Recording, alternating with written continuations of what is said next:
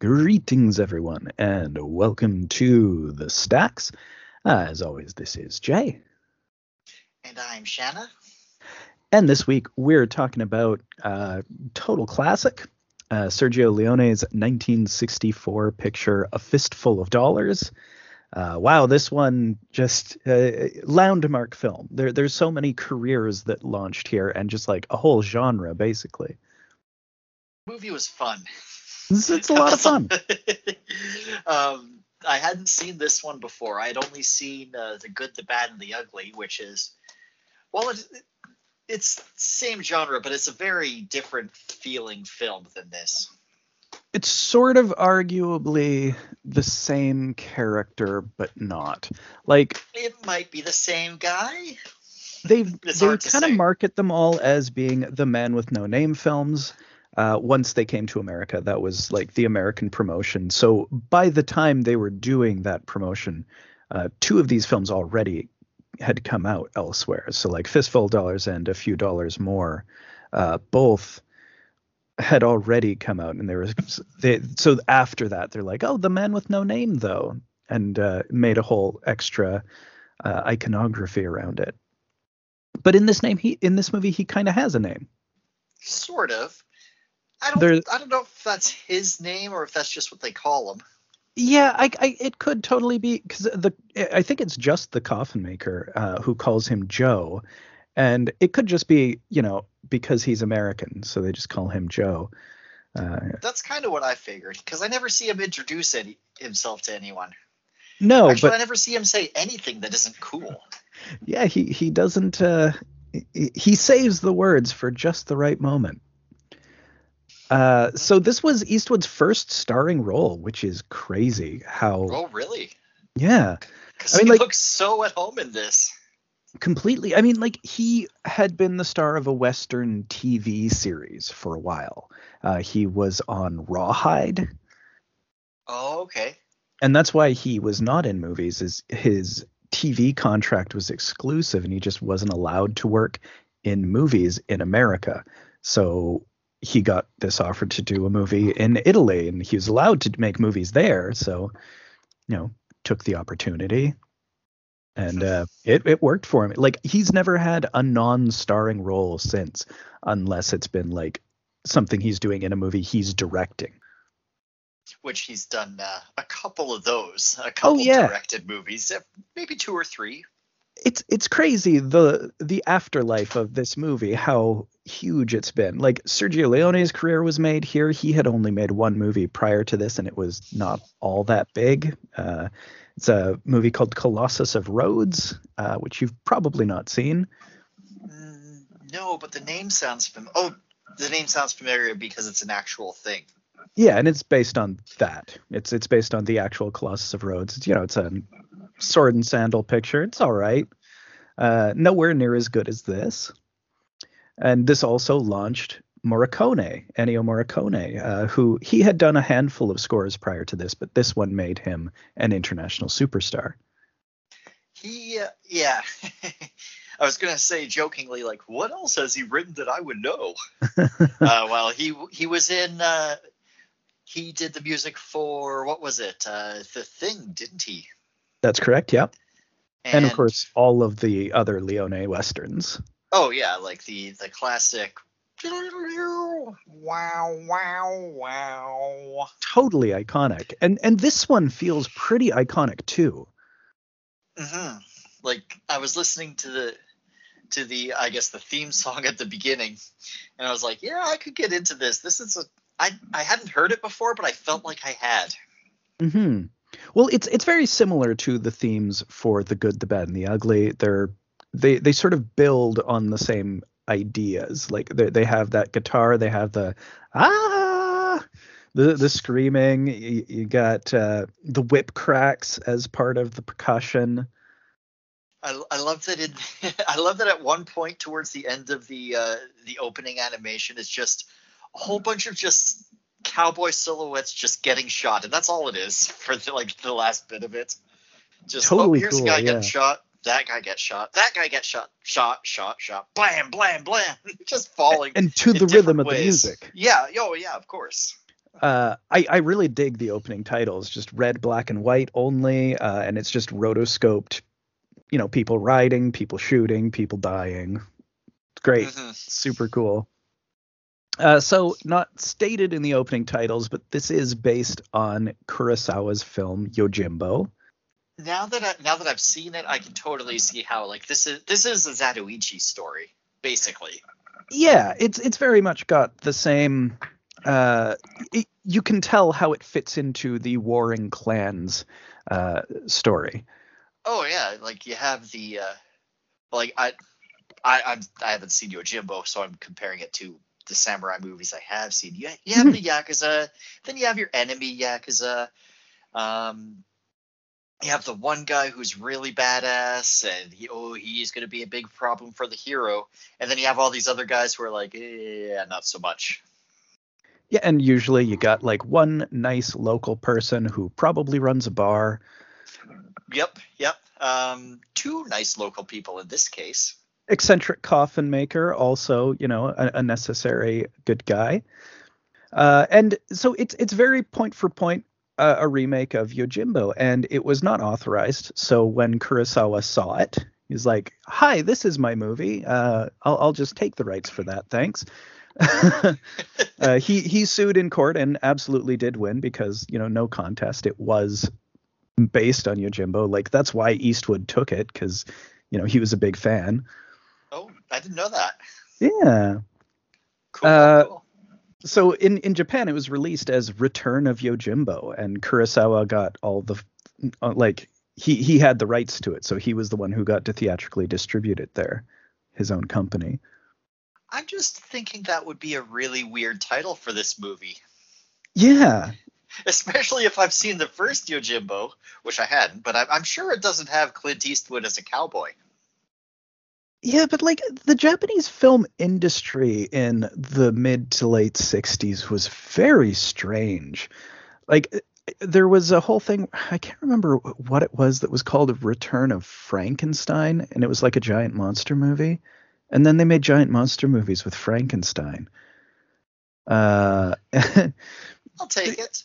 don't know. Oh, And I think it's kind of similar to the Italian film industry, where a lot of things were fake sequels, which we've already encountered a bunch of in like our previous, like especially during October. There's a lot of fake horror sequels that were, you know, yeah, didn't we watch one of them that was supposed to be Evil Dead 3 somehow? yeah. Or So it was on our list. Ghost House is one we watched. That was the Don't Go in the House movie, where just all these Oh people wouldn't yeah. stop going in the house. Yeah, that was marketed as Evil Dead 3. Right, right. So that sort of thing, right? But I think it's really interesting, just the way this film is set up, that it is an Italian movie made in Spain, but it's about America, and it's about American violence and American individualism and exceptionalism, I feel, and sort of examined through a classic Japanese lens. And I find it particularly interesting just because Italy is such an incredibly old culture compared to American culture. Hmm. And it's sort of like, hey, what's this young, violent culture up to? And they're setting it like a little bit in the past. It's a couple hundred years ago, but they're paralleling it with things that happened in Japan a lot Not longer ago. not even 100 years ago at that point. I'm Exactly. just thinking, yeah, Yeah, holy yeah. shit, that the Wild West, when this movie came out, the Wild West wasn't even 100 years ago. Absolutely. Holy hell! Yeah. So I feel like that's kind of an interesting way to look at it. And just the sheer violence of it, which was very shocking at the time. It was well above what any Western had done up to this point. Oh, the body count in this movie is uncountable, actually. There is a gigantic massacre sequence. And this is why when this movie was initially shown on American television, it had this fake prologue that they had to add where like Harry Dean Stanton is a general in the, I don't know, it's either the Union or Confederate Army, and they're like, we need you to go clear out this town of bad guys. So he was like actually assigned to do it and not just this rogue guy murdering most of this town. Okay, so mass murder is okay if the government tells you to. Oh, Apparently it is. Yeah, this yeah. came out in the Actually, it always 60s. has been. You know, this is around Vietnam. And when that came out, when it finally aired on TV, it was during Vietnam because it would have been the 70s by that point. Because like this didn't come out until America until like 67, 3 years after it came out everywhere else. So weird to think about because it's such a classic. Like you think of it as such a classic part of American culture. Yeah, and Eastwood is so iconic, especially Yeah, like this Eastwood. mm-hmm. With the poncho, the hat, the cigar. Yeah, he's like a lot more squeaky clean on the TV series. What's interesting is he brought his wardrobe from America for this movie. Oh, no kidding. Like the only thing that they had was the poncho. Like he brought the hat, he brought the jeans, he brought the boots. Like he just kind of knew how to build this character. It worked. It I mean, totally works. even like among cowboys, his look is iconic. Yeah, and just instantly. Mm-hmm. So where we open is, our man with no name, and he's watching a small crying child being shot at by a bunch of gunmen. Not shooting, not shooting at the kid, just shooting kind of at his feet, like "Dance" kind of deal. Well, Just sort of like just shooting get the around fuck him out to of. frighten him. Yeah. Yeah, it's more like a I'm going to kill you, small child shot. It's a get the fuck out of here, small child shot. Still shooting at a small crying child, Oh nevertheless. yes. Oh yeah. No, this is. I think this guy is Chico, one of the thugs of the Yeah. Rojo gang. Yes. And there, it seems to be like a battle between two houses just across from each other at this point. Although we'll learn that it's just, a small front in a much larger battle that's this entire town. Yeah, at this point, Eastwood's just drinking out of the well, watching this unfold. Chico is going to. He looks like he's going to like keep like terrorizing the kid, but he sees Eastwood, and I'm like, oh, here's the bit where the stupid thug is gonna think it's a good idea to mess with our hero, but he doesn't. Yeah, Actually, not he yet. just goes back inside. Yeah, not just yet. And so Eastwood, he also sees the lady here, right? Oh, yes, he does. He sees the lady. Which I is the think. mother of the child, although we don't know this for sure until much later. Yeah. We don't know what the heck is going on with these. We just know there's something really fucked up going on here. That's And all we know notably, at this point. right, and so does he. So Yeah. we're sort of seeing it the way he does. He's introduced to the town. It's like, okay, there's something awful going on here. This is clearly this child who wants to get to its mother and is being kept from her for some reason. It's like let's do something about this and maybe make a whole lot of money while I do so. How much money? I don't Could you honestly fit it know. in a fist? Could you fit it in a fist? Actually, you know what? I don't think you could. I feel I like don't. he gets. I think there's too many dollars to go in one fist.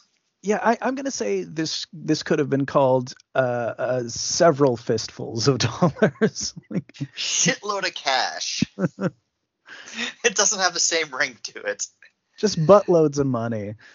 So he rides into town under a noose. Really nice. Like I love just the whole entry to town. It's all kind of weirdly ghostly. Yeah, because it has the feel of he's walking into a ghost town, but you can see everybody looking through their windows, like staring at him. And one guy just rides along but doesn't react to him, and as he I rides think past. he's blind. I think it's a blind guy on a horse. Oh, okay. And then when Eastwood looks back at him, he's got a sign that says "Adios, amigo." That's so cool. And so he gets into town, and these three gunmen surround and tease him just immediately, which is, I don't know what the hell they were thinking. Oh yeah, so this was the part where whereas because the other guy didn't mess with Eastwood right away, but these guys mess with Eastwood right away. It's like, hey, there's this new guy. We don't know how tough he is, but he looks pretty badass. Let's fuck with him. Although he is riding on a mule, and maybe that's just why they're like, well, man, this guy doesn't even have a horse. Mm, could be. And Actually, you know what? I never noticed it was a mule. I just thought that's what they called it, like slang for a shitty horse. I didn't know it was an actual mule. no, Never yeah, he noticed. he is indeed riding a mule, I and bet there's a story there. uh, could very well be. What I think is kind of cool about this is just the that this is the Baxter gang, and we're sort of immediately meeting them as antagonists, but the other gang, like the Rojos, that bad guy who was shooting at the kids, that's the other gang. So we have both of these gangs are just piles of shit. Like both of these are a bunch Oh, of awful people. oh yeah. Like if anything, the Baxter gang might be a little bit less shitty, maybe because they're not doing Yeah, as much they're terrible shit. they are ultimately the less bad gang, but they still got into a fight with him the moment he came into town and drove his mule out of town. Mm-hmm. Just a bunch of assholes. Yeah, yeah. They shot their gun bullets at the mule's feet, and he ran off. And Eastwood just grabs a post and lets the mule run. Yeah, at the cantina, of course. Just a post hanging above the door there, and the mule just keeps on running out of town. And he befriends the tavern keeper, of course. This is Silvanito, one of our main characters. I like this guy because he's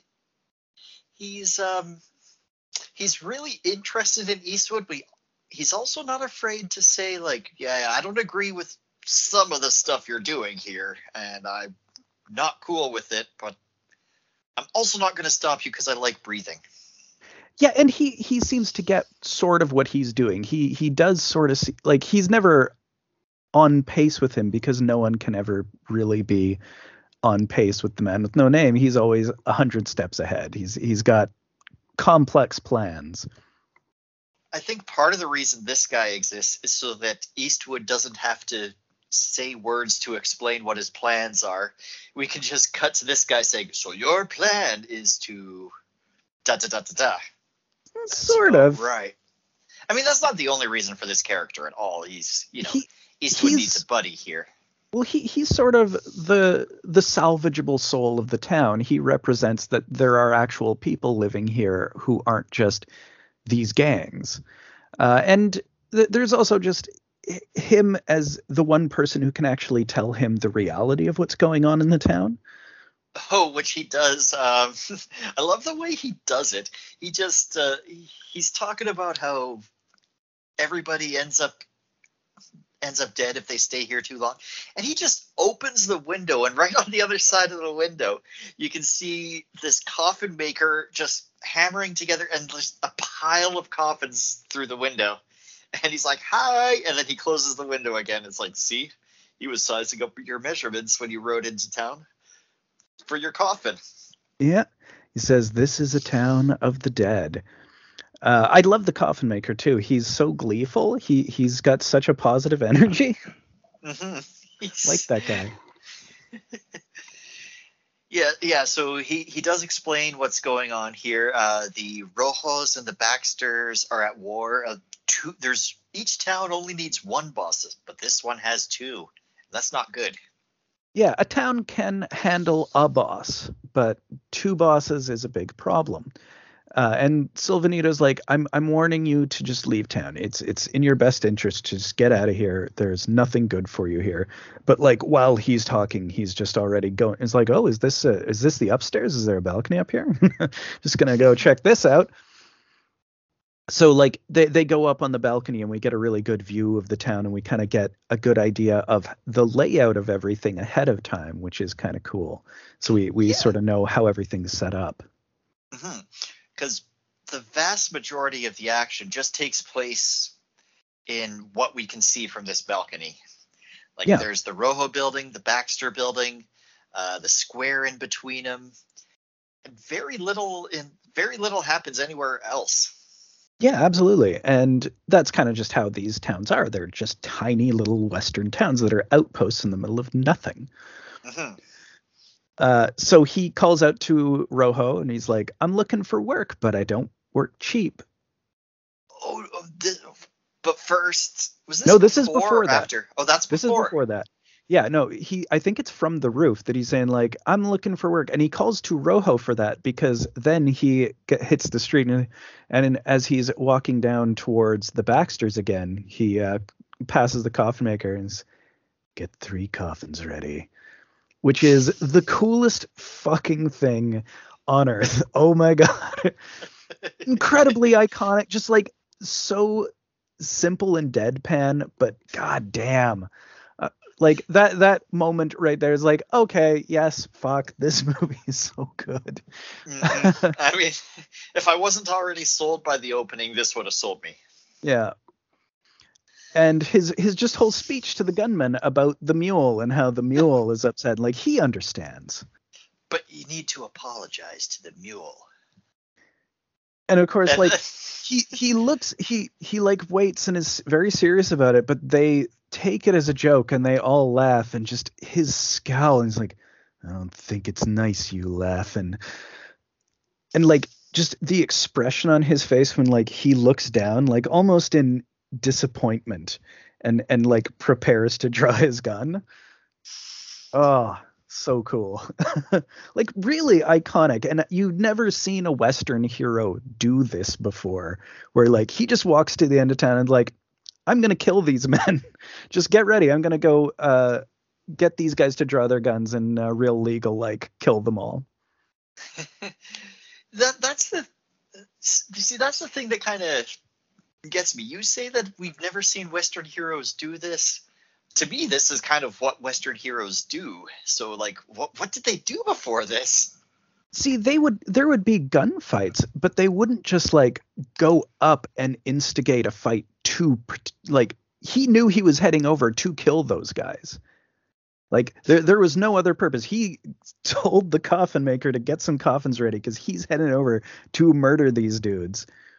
And that's not usually how a Western hero would operate. Like that's kind of viewed as cold-blooded. This is the way a Western villain would act. I guess. I mean, like Well, not I mean, this after movie this. did This kind of movie change is the. unbelievably influential. Yeah, I guess that's kind of the point you're making. Like, this movie changed the paradigm of what a Western hero is. Like when it came out in America, it was advertised as the first movie of its kind. Like that was literally in all of the trailers. Wow. Okay. And like by that time, for a few dollars more, had already been made. So they're saying, but it won't be the last because like they had this sequel like queued up and ready to come out in America right after. Nice. So, so yeah, he kills the 3 guys very, very quickly and easily. Well, 4 guys because another guy. Oh yeah, no, you're right. Another guy came out, and he says to the coffin maker, "Like, my mistake. I meant 4." 4 coffins. But first, the sheriff comes out of the Baxter house because the Baxters are like own the sheriff. He is John Baxter. Yeah, but he's like, I'll have you strung up for this. Eastwood is totally unimpressed. He's like, whatever. Also, it turns out he's not even really the leader of the Baxters, but none of that even matters because honestly, nothing the Baxters do really matter. No, I don't really get what their game is. They don't seem to have the long game that the Rojos have. No, I think they're just like, but we're white, so we should be in charge. Yeah, I kind of feel like maybe they're sort of a founding fathers group, and like they're these people who, you know, he's the sheriff. They founded the town and they put in a bunch of money, and now they kind of feel like it should be their criminal enterprise. But it's but it's not. They have rivals. So yeah. And their rivals are much more proactive. So Miguel Rojo hires our man with no name for $100. And then he argues with his brother His about brother it. Esteban. It's like, why did you give the gringo $100? Because he's too dangerous to be running around not working for anybody. It's Basically, true. just paid him. It's like essentially just, I'll give you $100 to not shoot my guys. Well, I mean, it's the same thing as how Zatoichi tends to be hired. There's one leader who's like, okay, I don't want this guy running. I don't like having this dangerous samurai running around town. Just come work for me. You can work for me. I'll pay you some safety money. We'll hook you up with some massages. It'll all be great. This is basically the Uh, same kind of thing. Minus the massages. Unfortunately. And Chico is the guy who shows him to his room, which I find kind of funny. It's like, this is the guy who was shooting at that kid just like 5 minutes ago. We're clearly already working with bad guys, but we're working against bad guys too. Everybody's bad. So Eastwood is eavesdropping on the conversation between Esteban and Miguel, where Esteban's like, oh, I could just sneak up and shoot him in the back. But Miguel obviously is just having none of it because he seems to be a lot smarter. Yeah. Esteban is, well, according to Miguel anyway, Esteban is the dumb one. He does seem to be the dumb one. I mean, And he kind of is. Yeah, I mean, he always has just the dumb ideas. Like, he seems to be third in command, and Miguel is second because Ramon is the main guy, but he's out of town right now. And that's Ramon why, is our dangerous cowboy. yeah, he's our top bad guy. And Miguel is basically just worried about keeping things quiet until Ramon comes back to town because he's working on something really big. Mm-hmm. Yes, they are working on a huge operation right now. And notably at this point, the Mexican cavalry comes into town, and it's related to that because there's supposed to be a cavalry meetup, and they have a lot of gold. But we don't know. Mexican Yeah, they have a lot of gold in the wagon. Somebody says to Eastwood, like, see what, if you want to know what's in there, go walk up to it. If they shoot you, it's gold. And someone does point a gun out at him. Yep. So it's gold. It is gold. So Eastwood ends up staying with Silvanito rather than staying in the place with the Rojos because, he knows better. Yeah. For all he knows, some thug won't ask permission to try to shoot him. Yeah, hopefully.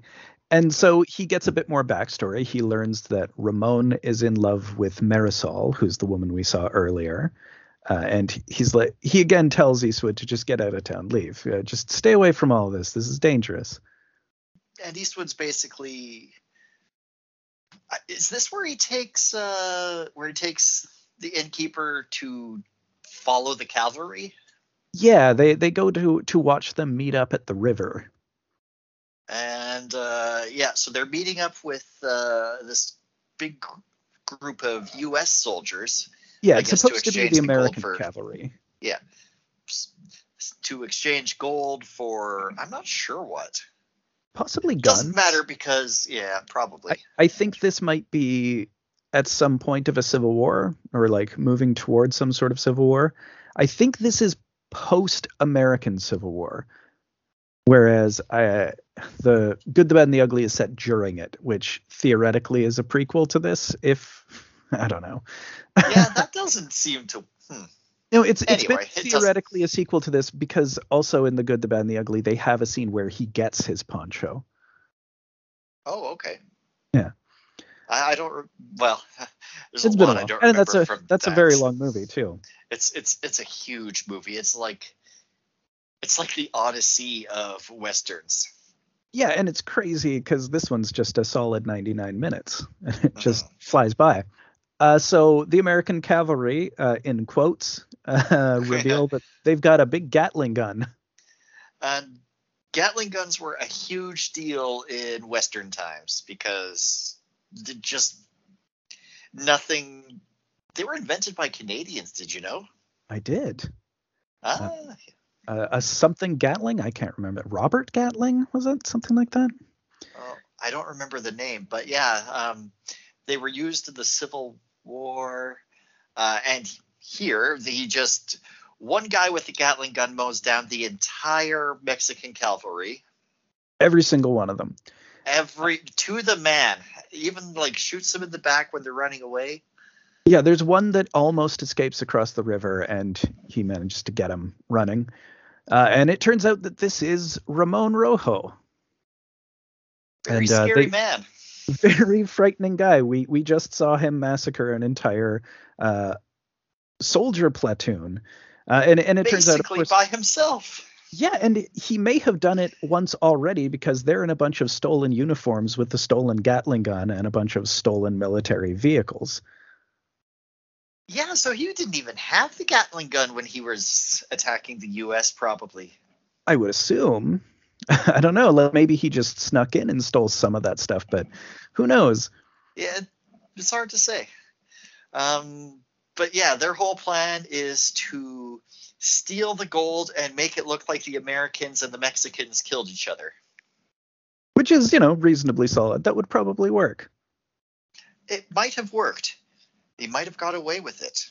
But if it weren't for a certain man with no name, who Ramon immediately is talking to back in town when we see them next. They're having a chat, and Eastwood is always like, "I'm just gonna leave town. It's cool. I am gonna go." He's like, here's your money back that you paid me. Didn't spend very much of it. Yeah, he only spent a tiny little bit of the $100. He's just kind of, continuing to play them off each other.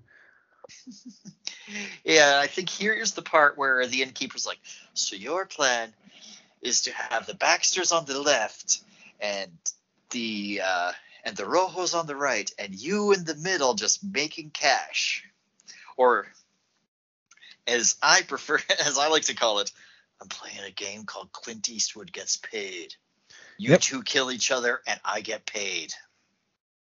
And Silvanito is like, you should just leave town. Come on. I want you to go. It's like every single conversation he has with Silvanito, he's like, I really think you should leave, though. But then it's always also Eastwood just kind of convincing him to do something that he doesn't really want to do. So this time they go with the coffin maker out to the graveyard with a couple of coffins. Oh, yeah, I love that. He says to the guy, like, close up shop, we're going on a trip. He's like, and I still kind of feel like Silvanito's like, hell yeah, I want to see what this idiot does. And during this time as well, the Baxters are headed to the Rojos for a banquet, which interestingly we don't even see. It seems like in most versions of this movie, we'd see a sequence of them having a banquet and all of like the drama there. Yeah, nope, we just cut right past it. Yep, we don't really get to know most of these characters all that much. Because at the graveyard instead, we've got Eastwood dumping those bodies just out, like leaning them up against a gravestone to be decoys. He's like, the dead can be very useful at times. And Silvanito is not having it. Oh, what does he say? Like, when I am with the living, I want to be with the living. When I am dead, I want to be with the dead. And I do not want... And I would be very upset if someone were to drag me out of my rest, I think, or my eternal rest. He's like, I hope you understand what I'm saying, and I'm out of here. Like immediately, he just leaves him there. Like he takes the wagon and goes. Yeah. He's like, he puts his money where his mouth is when he says he wants no part of it. Yeah. And then Eastwood gets back into town and he sneaks into the Baxter's house. And here's where he starts really raking in the cash. This is the two back-to-back scenes where he gets each of them to give him $500. Oh, yeah, right. He tells the Baxters about the plan. Yeah, he talks to Consuela and he informs about the gold that the Rojos got from the massacre. Or as I called her because I never saw her name, the hot goth Baxter mom. Yep. And she's not she's that like goth, but she wears black dresses. Yeah, and then like the husband shows up. I guess is this Sheriff Baxter comes in and she has him pay him $500. So clearly he's not strung up after all. Yep. So yeah, this part's really cool because as he comes in, Eastwood takes the gun out of his hand and says, "Never know what a man might do when he sees another man in a room with his wife." and, So cool. and then she's like, "Yeah, just give him $500," and he's like, "What? Why?" Excuse me? Like, services rendered. And then he goes up to the Rojos and does basically the same thing. Well, yeah, except this one, he's telling them about some gunmen hiding in the graveyard. Right. Which we don't know of, which we don't know, but he's also told the Baxters. Yeah, yeah. So Because like he tells them about that afterwards. That's what he's getting the $500 for. So he gets $500 from the Rojos as well. But like he's sending both of them up there to find gunmen. well, yeah, because the Rojos are like, oh shit, some Mexican soldiers survived, and the Baxters, I guess, are like, oh shit, some Mexican soldiers can expose what the Rojos are doing. I think what he was telling the Baxters was that the Rojos were like gathering to do something there, or had like the stash of gold there or something. Like we don't really get we never get the scene of him telling what they're doing, but he's definitely just maneuvering both of them to kill each other while taking all of their money in the process, which is very fun. He's not done taking their money. Of course not. Because while they're doing their thing in the graveyard, he's looking for the gold. Well, yeah. Really cool part where he does some trick shooting to shoot the ropes up shoot the ropes that are holding a window up and knock out a guard. Yeah, he knocks out Chico this way. Yeah. And meanwhile, the groups at the graveyard meet up and they start fighting. So we get like a lot of cross-cut action here. Mm-hmm. Yeah, so they're they're fighting.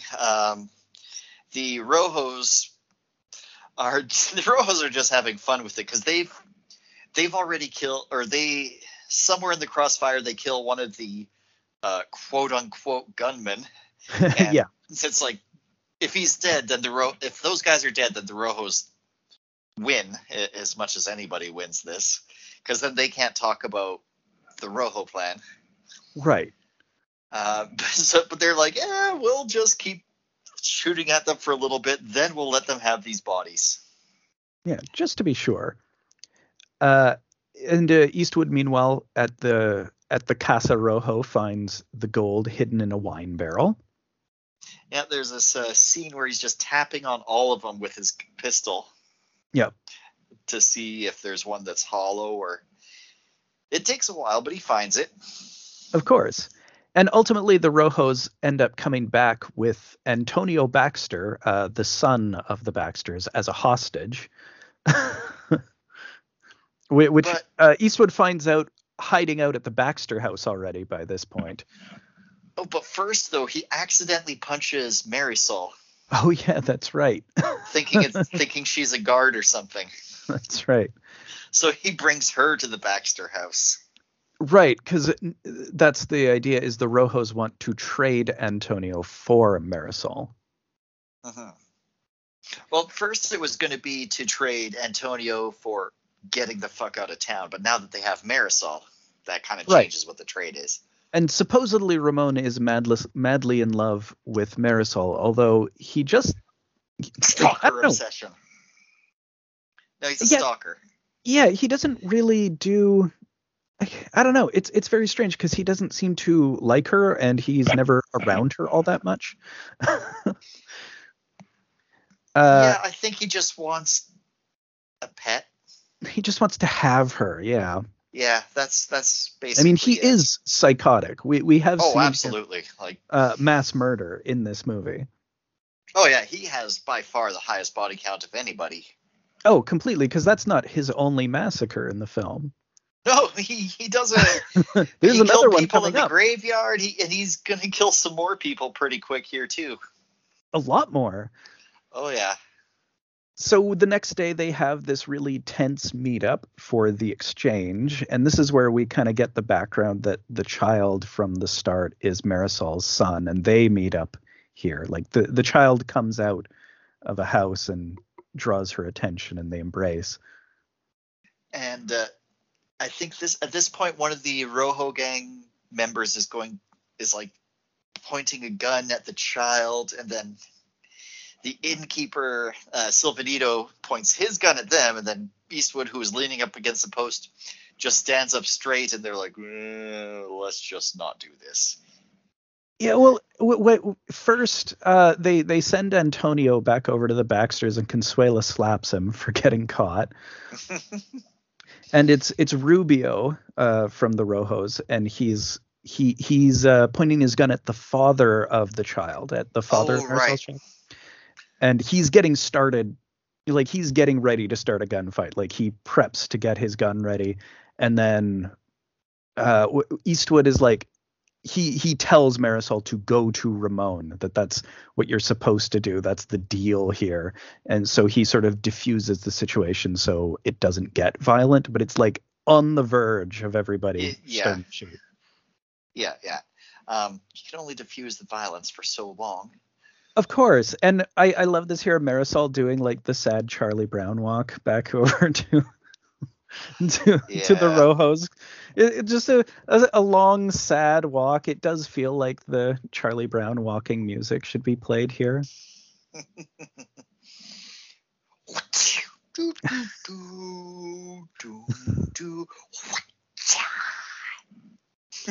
And so here we get like the whole backstory from Silvanito, how Ramon took Marisol hostage, alleging that the husband had cheated him at cards, which seems to just be a total fabrication, just for the purposes of owning her.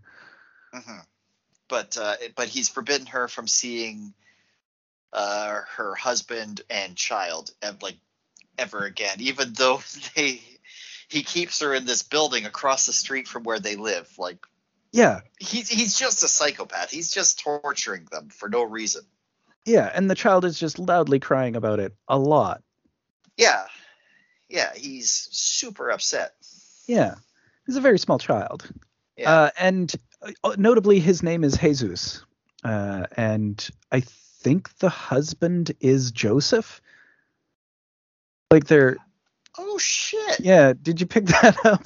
They're kind of... She's the Madonna and all of that. Mary Soul. Oh, my God. No, I didn't get that. Yeah.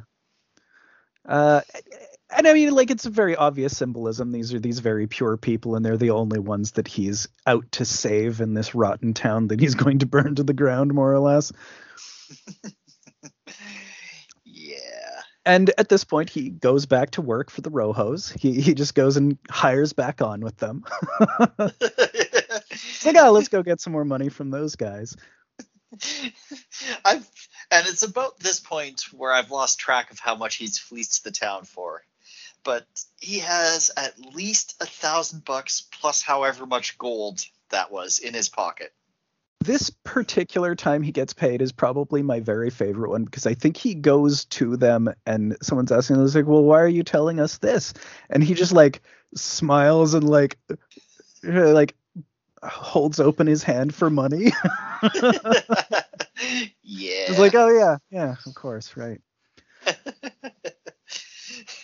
And they throw a big party. Everyone's getting drunk, and he's shooting at a suit of armor. Oh yeah. Here we see the demonstration that Ramon doesn't need a Gatling gun to be a badass. Yeah, he's all about the Winchester. He's got his good old Winchester rifle, and he's like, oh, this is a way better weapon than your handgun. I don't know enough about guns to know if that's true or not. We don't actually get to find out, really. Yeah, Winchester's a pretty powerful gun. Like, it's sort of one of the classic guns of the West. There's even a Jimmy Stewart movie called Winchester 73 where he just has this really good gun. Right on. But yeah, Eastwood is shooting at the suit of armor just for practice, and then Ramon like shoots a heart shape in the armor around where the heart is. just As to he's show off. coming down a staircase. Yeah, it's pretty It, it, badass. it is a badass. And he says, when a man with a 45 and a man with a Winchester when a man brings a 45 to a fight with a man with a Winchester, the man with the 45 ends up dead. Let's see if that's going to happen. Obviously, we're setting up for it, and we also get the plan that like he only shoots for the heart, and he's very serious about it. Like he makes a statement about how he only shoots for the heart, and that's how a real man has a gunfight, basically. And setting This up is for actually very important. it's crucial. Mm-hmm. And he also, at this point, sends Marisol to just be put in a house somewhere so he doesn't have to deal with her during the party, and sends 5 men to guard her. Which, again, does not seem like he's madly in love with her. No. I think she's just step one of the harem that he's eventually going to build. Maybe. He just has not found anyone else worthy within his town, I guess. There's Consuela, but I don't think. Well, there's no. I don't know. So Eastwood pretends to get drunk and sneaks out. And here's the first, like another of his little massacres. He goes into the room and he just kills all the guards at once. Oh yeah, the room where they're holding Marisol. Yeah, at the small house. Yeah, the small house they call it, which is apparently really far away from the Rojo house. It seems to be, because like it's right across the street from where the kid lives, and that's like on the outskirts of town, because that's before he came into town. He saw that shit. Mm-hmm. And we have like a long sequence of them hearing gunfire and then riding over there. Although I really like first when he just shoots all of the guards like really fast. Like there's 5 guys and he just like takes all of them out in an instant. And then the cat the cat just comes flying out of there. And then he starts trashing the place. Yeah. And one guy is still alive, but Marisol warns him, and he throws a machete and gets him. It's pretty rad. Yeah. And this is basically his main objective completed. He gives her some money and reunites her with her family and sends them on their way. And that's it. They're dealt with. They're not part of this anymore. And now the only person who needs any saving is Silvanito. Like he's the only worthwhile person left in the town, so. Yeah, well, I don't think. I think at this point his objective kind of stops being saving people and more like. Right. Yeah, well. now he's just gonna get out of there with his money, but he might want to just take down the whole town first. Yeah, probably. I feel like Ramon's the kind of guy you don't want to leave running around chasing you. You kind of want to get that shit dealt with right away. It's hard to say because things just sort of really pile up fast here. Boy, it escalates. I like here that he mentions when he's sending off Marisol, he says, "I knew someone like you once, and no one was there to help." And presumably that means his mother. Right? Like that's probably what he's doing here. Could be. He doesn't elaborate ever.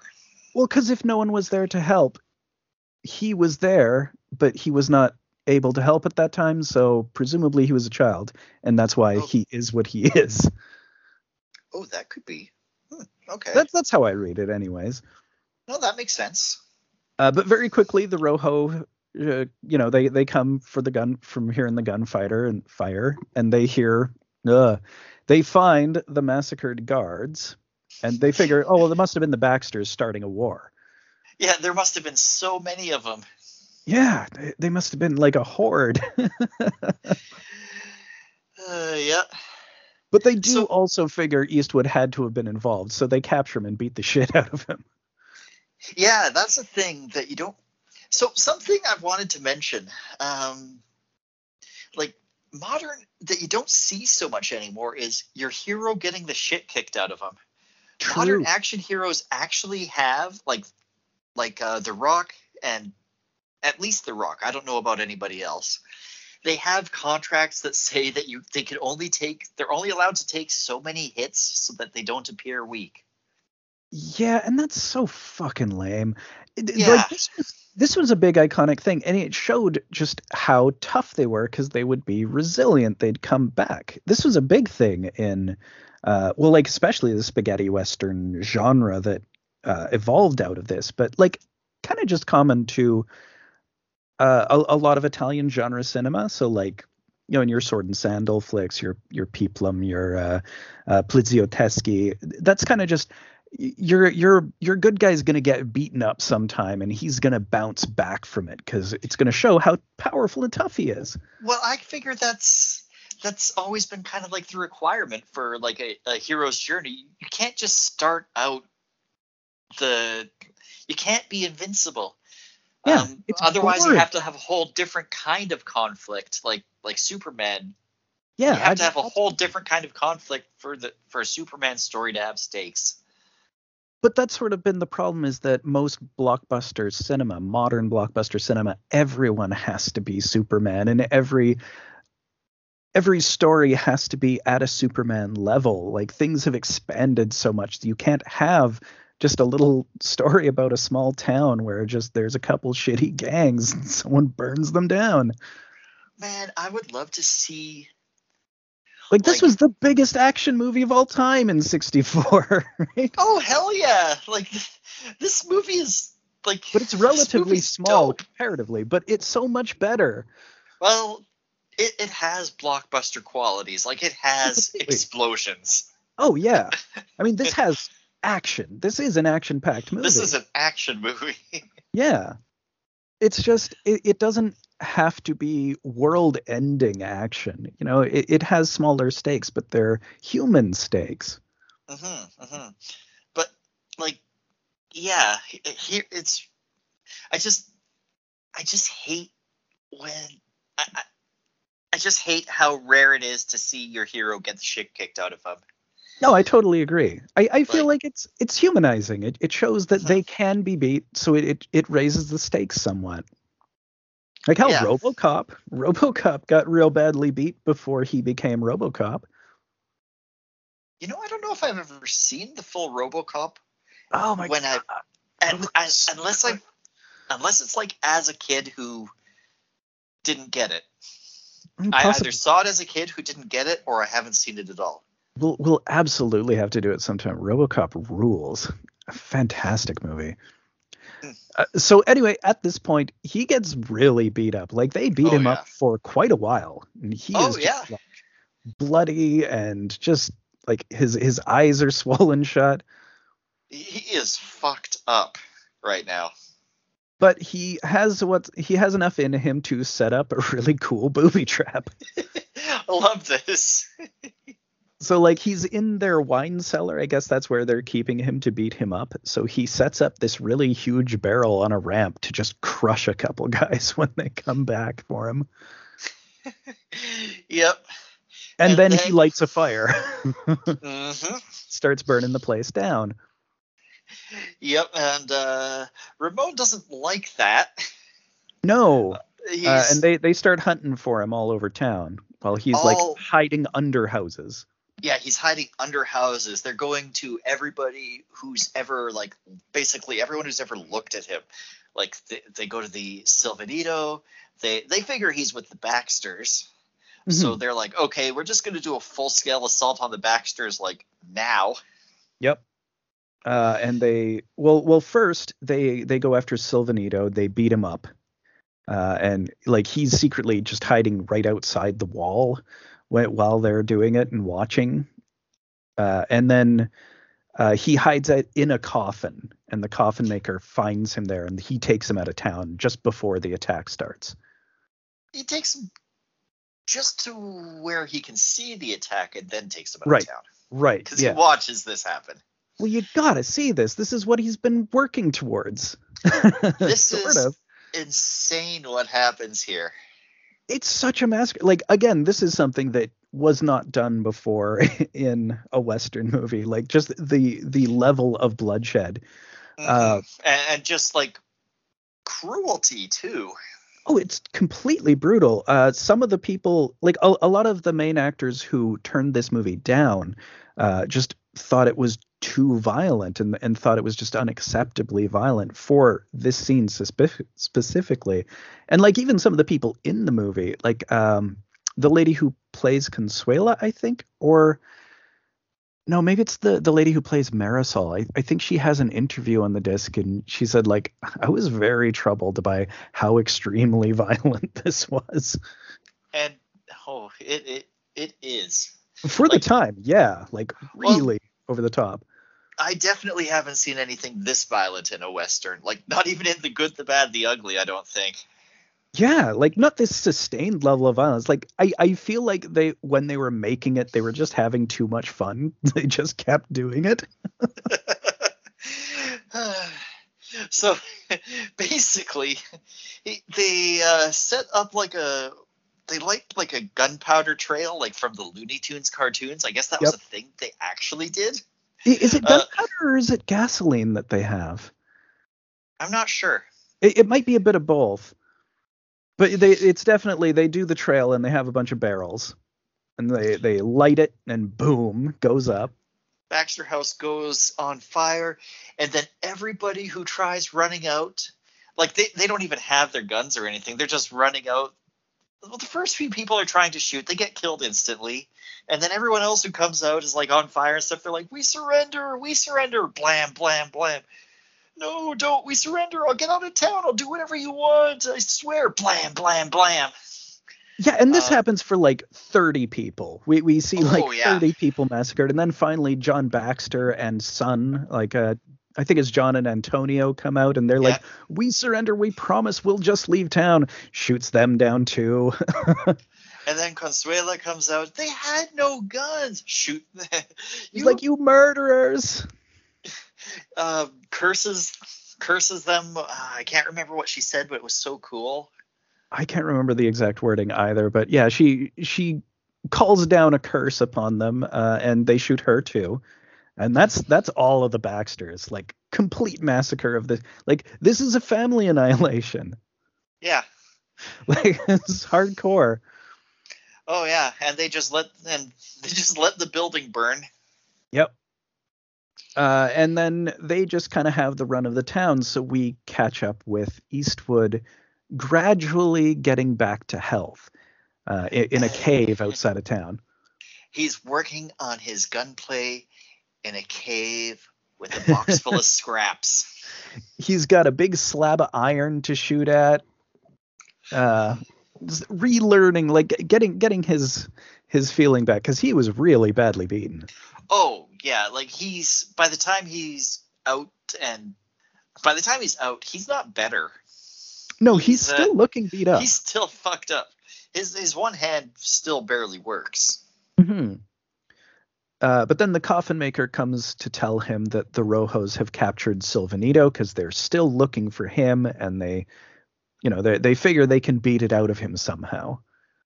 Yeah. And great line here. Among his many great lines, Eastwood says, "You're liable to have some business." Fucking rad. And the coffin maker gives him a stick of dynamite to go start things off with. Like, something I want to kind of impress upon the listener here. Everything Eastwood says is cool. If he Every can't single say line. something cool, he doesn't talk. Yeah, like specifically, he was like the whole movie, he was trying to cut his lines down. He wanted less lines all the time. He wanted to make them more impactful and more cool. So every time he spoke, it would be important. And man, did it ever work. Oh my God. Mm-hmm.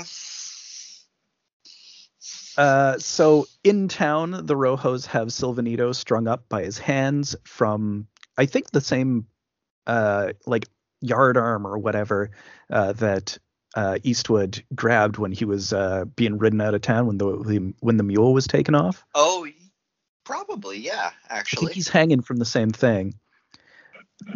And he sets off the dynamite just a little bit out of like I think over by the burnt up house.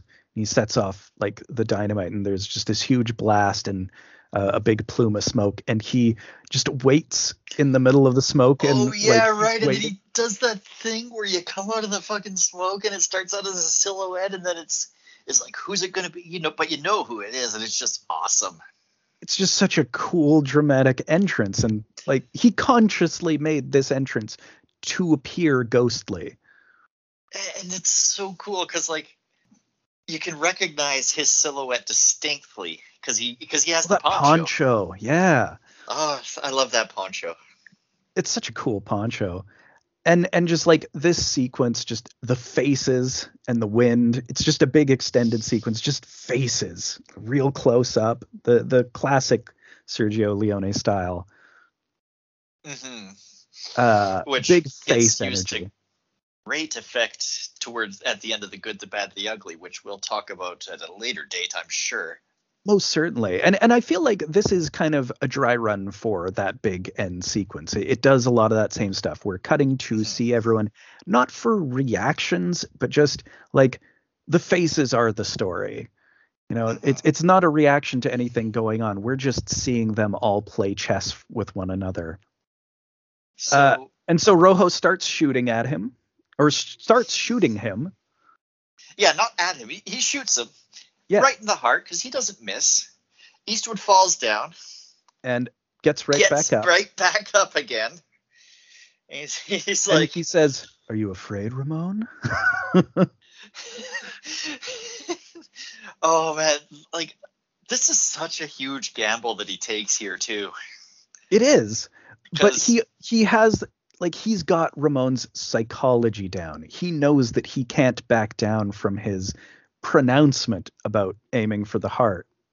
Yeah, because the whole time he's he's getting shot, but gets knocked over. Sometimes he doesn't even fall over. Sometimes he just stumbles back. Yep. He's like, "Aim for the heart, Ramon. I thought you don't miss." That's the only way to do it. And Ramon gradually gets unnerved by it, which is pretty great. Yeah, and it's like, I love it because it's like, Ramon could shoot him in the head. He's good enough to do it, but he doesn't, and he won't. He can't. He's kind of locked into this. And finally, of course, Eastwood reveals he's been wearing this iron plate, but then he removes it. And like they all stare at each other for a moment, and there's like a really nice long beat. And then Eastwood just instantly fucking kills all of Ramon's men except Ramon, just leaving him alive. So at this point, I was counting how many shots he fired with his gun because I thought this was the movie with that line. Nope, that's Dirty Harry. Oh, that's not even this series. Nope, Dirty Harry, which we should also do sometime because that series is bonkers crazy. Oh, dang. The fifth one has Jim Carrey. What? Yeah, before he was well known. Also, Guns N' Roses. Weird movie. All right. Okay. I can't remember who the villain is. It's someone, I think it might be Jeremy Irons. I don't know. Wild movie. But here, so he gives Ramon an opportunity. He's like, all right, it's just you and me now. He shoots the rope, so Silvanito is not hanging from his wrists anymore. And like has each of the, like he throws a gun and like they're both going to grab guns and reload and then draw. Yeah. Which of course he beats Ramon to. Oh yeah. And what did it, but he, of course he has to turn Ramon's line back on him. What did you say about a Winchester and a 45? The man with the 45 ends up dead. Actually, you know what? This is the proof of the situation where that won't happen because the 45 reloads a lot faster than the Winchester does. Oh yeah. And he gets him, and there's a really cool POV shot of him dying. Like we get his dying POV of him staggering and falling. That's the end of Ramon Rojo and the Rojos and the Not Baxters. Not quite. Because Esteban is still there, and he almost gets the drop on him. I forgot about Esteban because because he's Esteban just doesn't. hiding up in a high window. Yeah, Esteban sucks. Yeah, he's totally lame. He's completely ineffective. And Silvanito takes out Esteban. Yeah. Silvanito's still got his rifle, and so that's pretty much it. He leaves the gold for the cavalry, like the gold that was stolen. But Mhm. he still rides away with all of the money that the gangs gave him. Well, I think it's funny because the guy at the very beginning, we didn't talk about this guy, but the guy who rings the bell is like, you're Oh either yeah, in this town, you're either rich, you either get rich or you get killed. This is a town you can make a lot of money or you can end up dead. Well, we know what he did. right. And also we see that guy again right here because he's ringing the bell joyously at the end. I'm He's just like, oh yeah, the gangs have been killed. Fuck yeah. Ding ding ding ding ding ding ding. Yeah, so I'm just imagining like the cavalry, whoever ends up showing up, whether it's America or Mexico. I don't really know where this town is, I but think whoever shows. I think it's supposed to be the American cavalry, but we do know they're supposed to be showing up shortly. Oh yeah, well somebody has to investigate that massacre from way back when. Yeah. With the soldier. Yeah. So I'm just imagining like the Americans or whoever is going to show up and be like, why does this town only have a population of 3? I assume there's a bunch of people who live in the outskirts who like now can populate the town since it isn't lorded over by 2 evil gangs. Yeah, that's probably what it is. They just stay inside. They're like, because yeah, you can't do anything in this town if you're not one of these gangs. Well, and that's sort of the classic iconography of the Western is that as soon as there's a gunfight, the streets are clear because everyone goes inside to hide from the gunfights. But in this town, there's just always a gunfight going on, so there's never anybody out there. It's just a ghost town. Yeah, you know what? That makes a lot of sense. I still thought it was funnier if he killed everybody except for 3 people. I mean, he did seem to take out most of the town. We don't see anybody else ever. Yep. It's quite a massacre. Like he personally kills let's see. There's those 4 guys and then there's 6 guys or the 5 guys in the small house and I mean like upwards So of he 20 kills people. about 20 people. Freaking Ramon Which kills isn't a like the hell of a lot more than that. 60-ish. The 60-ish that Ramon was involved in killing, but like these are high numbers. These are like major spree killer numbers. Jesus Yeah, yeah. Christ. Which you can see why this was kind of controversial. Yeah, I guess back in the day, like westerns, you just had like your one showdown with your hero and your villain, not like. Well, and Yeah, okay. usually your hero would be a lawman. Like he would be the sheriff and he's going after a gang who has done some kind of crime. So he's like legally going after them, which does Right. sort of make it different. Because mass murder is okay if it's sanctioned by the government. I mean, it certainly that's certainly what Hollywood would have you believe in the 50s. And the 60s. But yeah, and the 60s. The Well, like 70s. especially the And 80s, now. I would say. Oh, I would definitely say, in the 80s. yeah, less so now. I feel like that's something. All right, Arnold, you're just going to wave around an assault rifle, and anyone who falls over we're just going to charge them with something after the fact.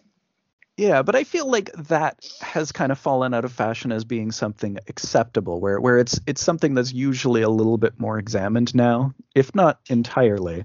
I mean, James Bond can still kill a lot of people and not really have a whole lot of consequence for it.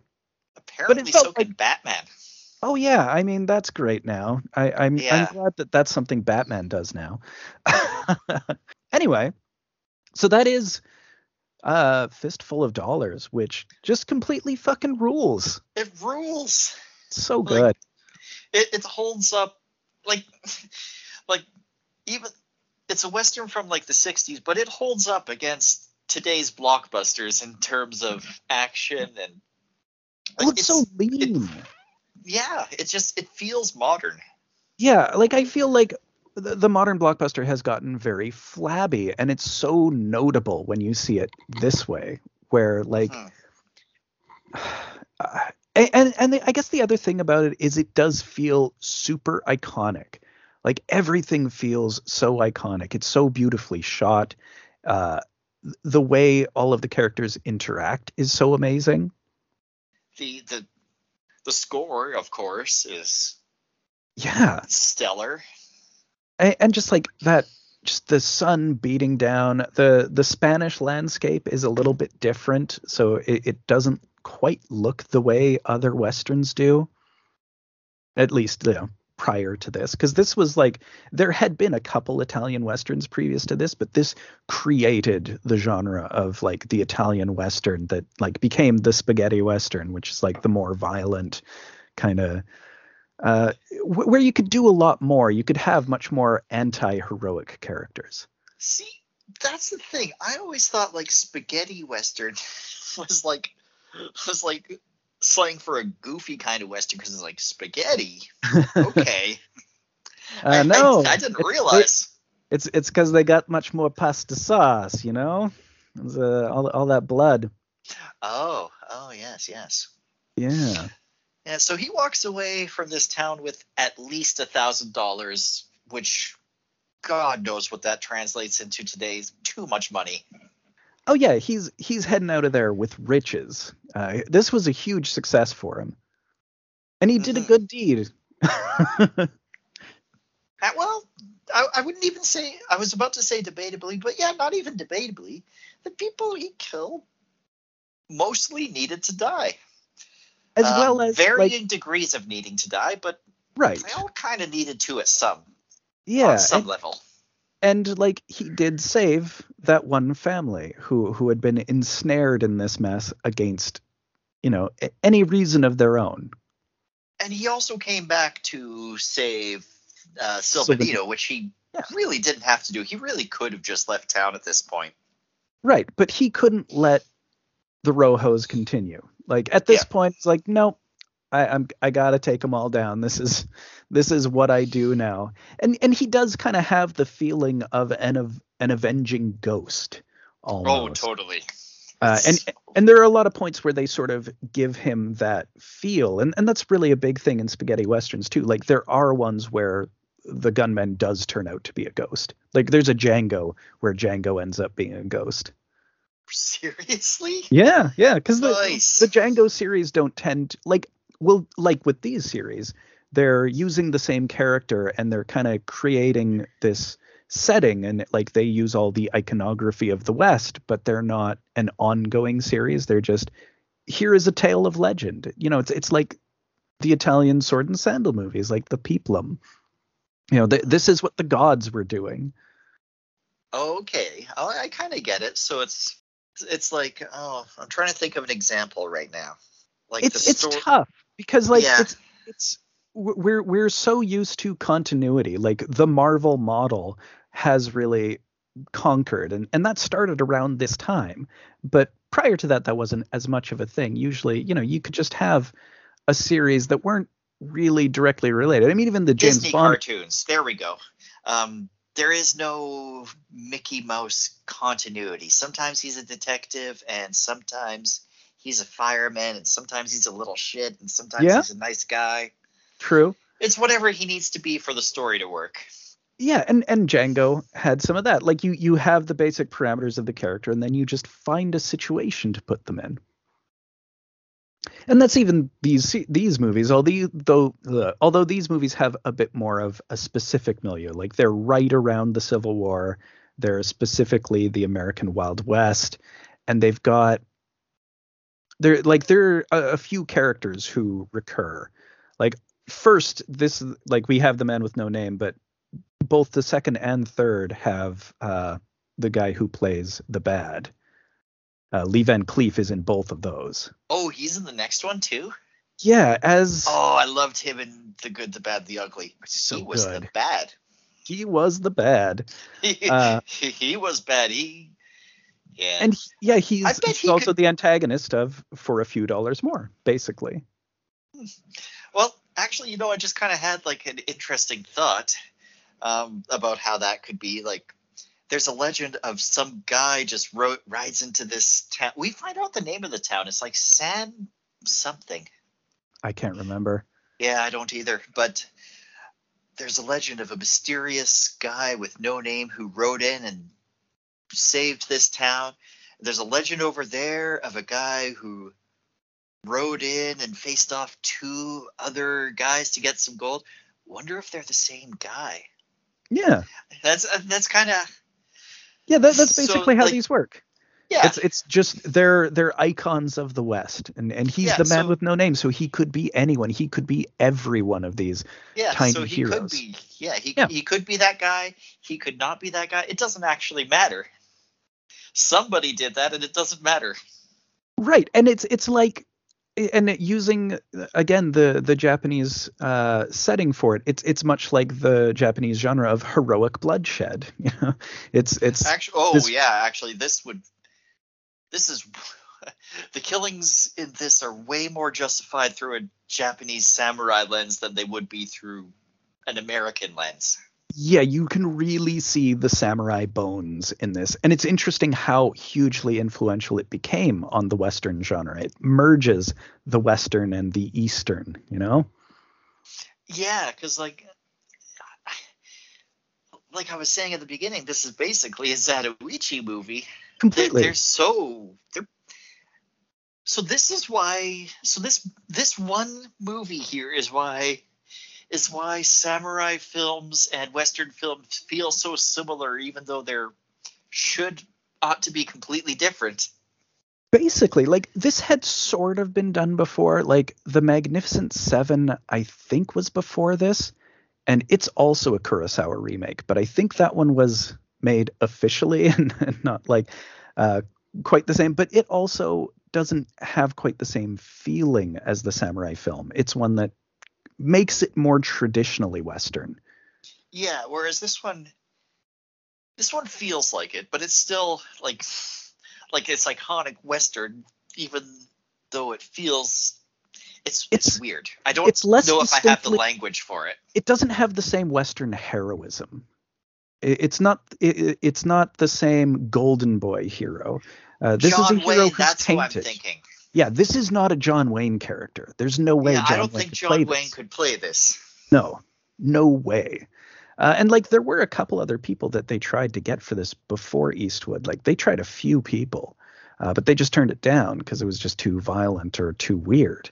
So like, Bronson was one of the first people they asked, and he wasn't into it. I could see Bronson doing this. Yeah. And I think Steve McQueen also turned it down. I can't really see McQueen doing this. I don't know him. I don't think. I like McQueen, but he's kind of more of a nervous energy. That wouldn't work. Yeah. I just don't see anyone other than Eastwood in this role. I don't think it would have worked as well with anyone other than Eastwood. He is perfect in this. Like, I don't love Eastwood modern all that much. I mean, he's kind of gone downhill. He has some. He's become very far right and kind of crazy. Yeah. But like, that's even in the special features. One of the actresses they interview complains about how, she really liked working with him, but he's become very far right and she doesn't really want to associate with him anymore. I was like, that's kind of funny. Oh yeah, this restoration, like I saw at the end of where you would normally see credits, but you don't because all the credits are in the beginning.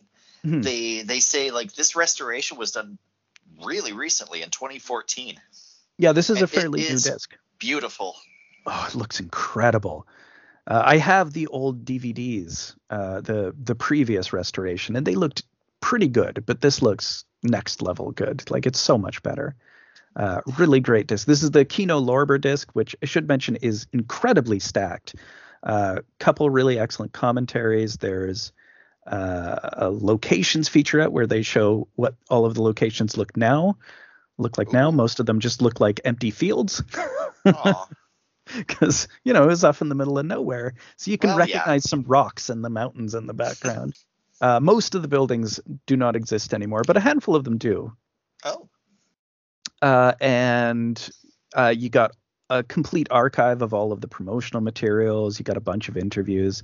Yeah, just incredibly stacked. So much stuff to look into. Very cool. Very nice. So obviously that is replaced in the stacks. We sort of is because this is the inactive stacks, but obviously this one we have for a few dollars more next there available. So any last thoughts on that before we move on to our second film? Yeah, so I always thought that I guess I did always think that Westerns were all like goody goody lawman versus black hat. Like I even thought the good in The Good, the Bad, and the Ugly was a good guy until I saw the movie. So yeah, I guess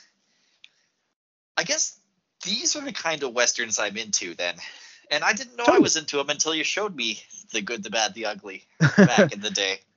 Yeah, and it's the revisionist Westerns and the spaghetti Westerns I find to be quite a bit more interesting than like the classic good guy Western. I think there are some very good ones there too, but well, I think it's America tends to really romanticize that period, which yes. There's a lot of de-romanticizing through the 60s and 70s that I find is the most interesting era for Western cinema, for sure. All right. Well, I'll definitely check out more of these.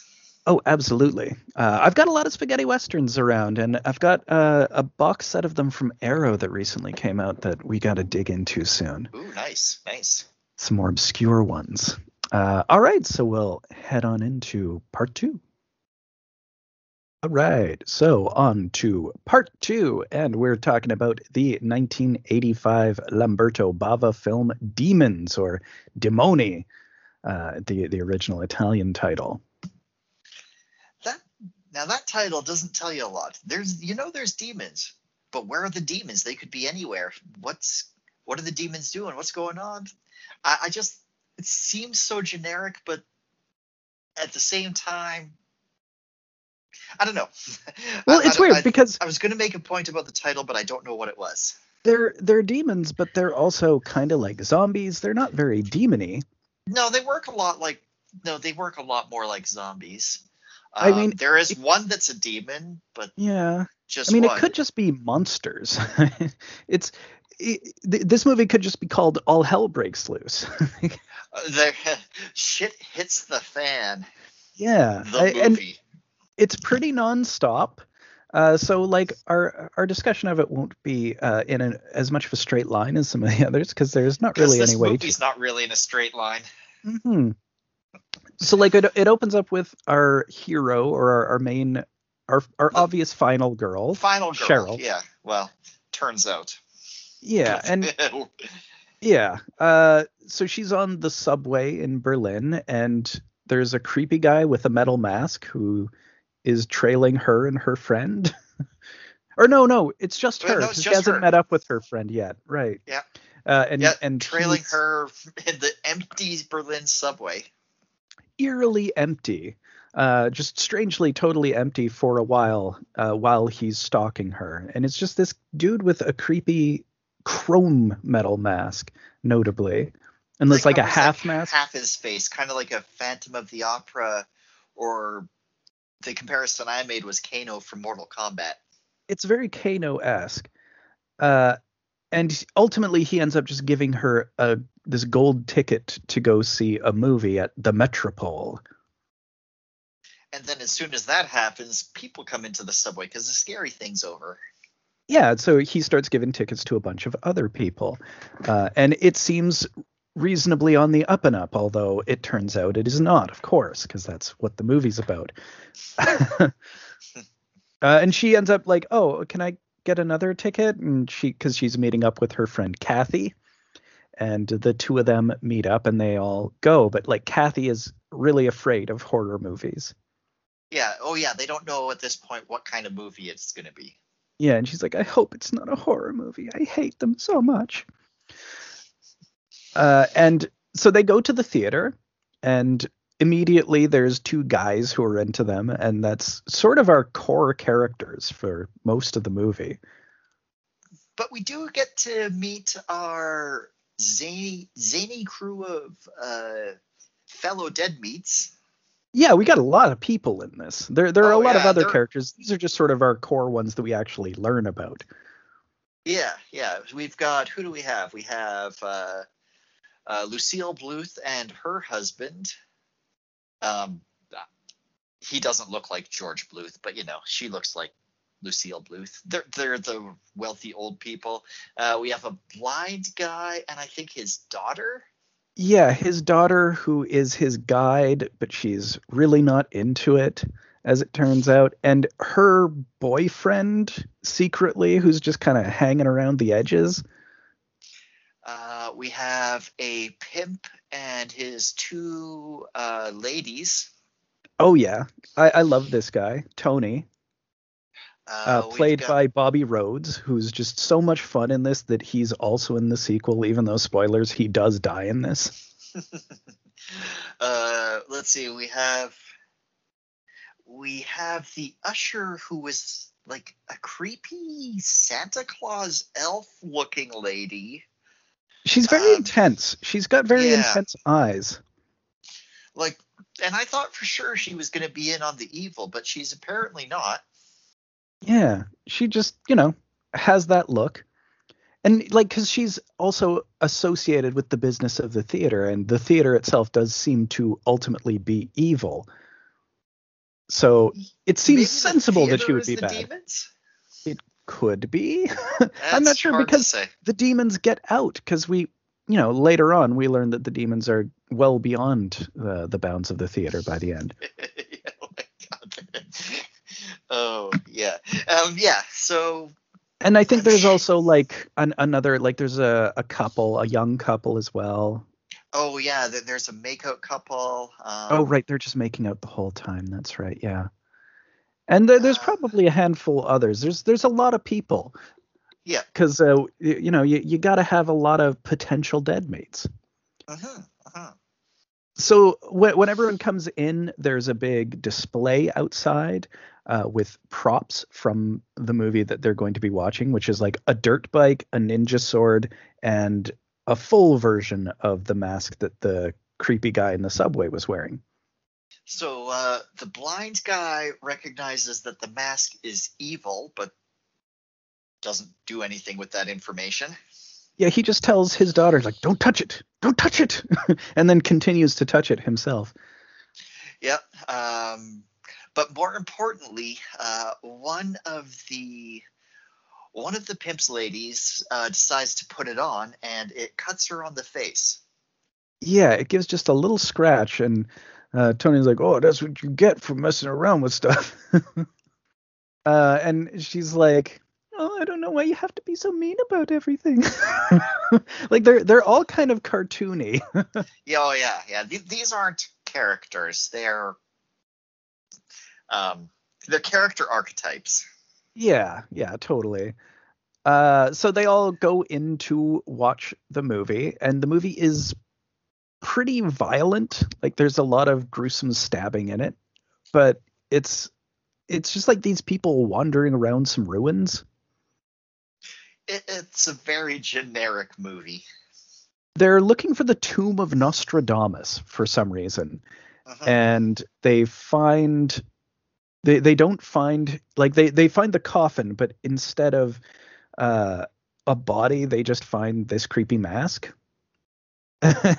And one of them obviously puts it on just like the prostitute did, and it scratches him just like it did her, and then he turns evil and starts to kill people. And she's like, oh, that's troubling. And that's when she starts to feel sick, and she goes to the bathroom, and there's this really gross gushy Oh, effects. oh yeah, like the thing. It really reminded me of the little like razor barb shaving blood explosion thing from the first Tetsuo. Yeah, it's Like it quite a bit just like that. just explodes on her face. Just But so much liquid coming out. and it's Ugh. like this gross. What color was it? It's not a normal color. I think I think this time it was like a yellowish white. Like it was just a Yeah. horrifyingly huge zit.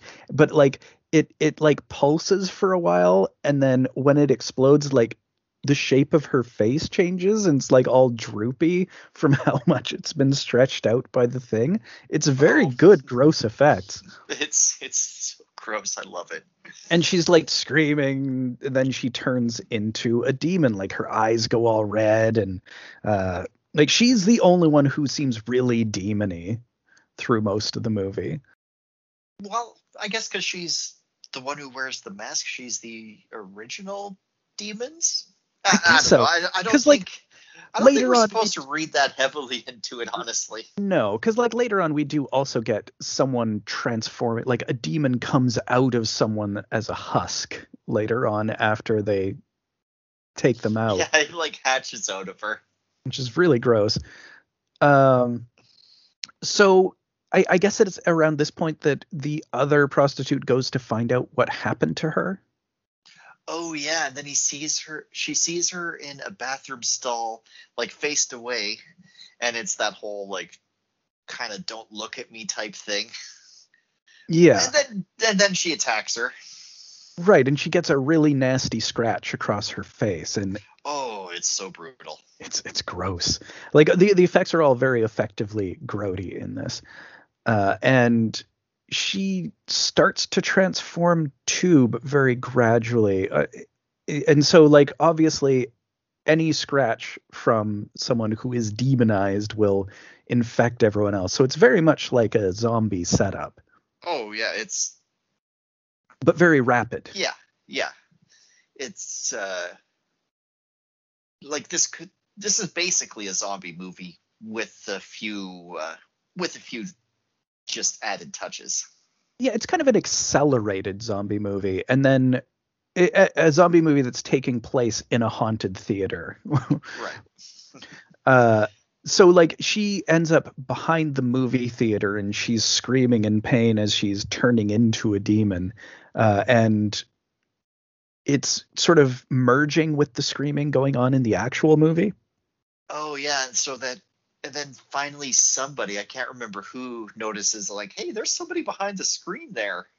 I think it's maybe one of our main characters. I think it's one of the two main girls. It was like Oh, that. Those could are be. real screams. Those aren't just from the movie. There's someone behind the screen. Oh, And that's just the surround sound. You hear the beginning of it that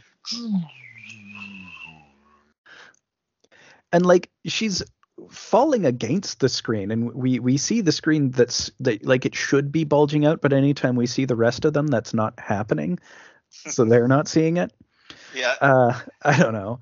But ultimately, she falls through the screen and then turns into a demon right in front of everybody. So then, obviously, all hell breaks loose. It's right around here that I completely lost track of what was happening and who was doing what and just sat down and enjoyed a visual ride. Like, it's so action packed, and it's just like, what can we do with a whole bunch of people who can turn into demons? And it's like they pick off everybody gradually Mm-hmm. over like the course of, I don't know, a solid 30 or 40 minutes. They just pick off everybody down to those original four people that we were introduced to. Yeah, but there's like this whole thing. They try to get out through the front doors, but find out like they tear the doors down only to find out that it's been concreted over. Yeah, the doors no longer exist as doors. Like it's now a wall, the place where they came in, Yep. which is really cool. Mm-hmm. I think that's awesome. Like just a very frightening haunted house idea. Just that somehow they're trapped in here, and there's never any sort of explanation for anything. It's just suddenly the world has gone crazy. Suddenly Somehow, demons. yeah, somehow, and so like everything goes crazy. I think uh, the At some point, where there's these cokeheads who are like who are driving to the theater, but oh yeah, they keep not going there because they keep getting distracted by cocaine related shenanigans. So right. like we're introduced to them probably a good 4 or 5 scenes before they get to the theater. Yeah, so like this whole sequence where everybody's getting picked off is interspersed with all of these shots of, or all of these sequences of these four punks who are like sniffing Coke out of a Coca-Cola can. Like they have a Coca-Cola can filled with cocaine and Yeah. are sniffing it through a straw in their car while they're driving around Berlin. And like they're sort of headed to the theater and just like doing a bunch of other stuff, and it's gradually showing them heading there for quite a while, and then they run into cops just outside the place and they try to break into the building, and the building lets them in. It Oh yeah, the wants door them. just opens up for them. Yeah, and it also lets one of the demons out when they get in. Oh yeah, Oh, that's right. Okay. and it takes out the cops who are chasing them, and then we don't see anything of the outdoors for quite a while. But Yeah, like, we're trapped in the theater again. right, and so leading up to all that, everybody is picked off. We see first the pimp takes charge. Yeah, that's interesting. I thought he was going to be the no, I'm not bit. I didn't get bit. I'm not going to turn into a zombie. I thought he was Right. going to be that guy. He But does no, seem he's like actually he he's does got seem like like he would be that guy.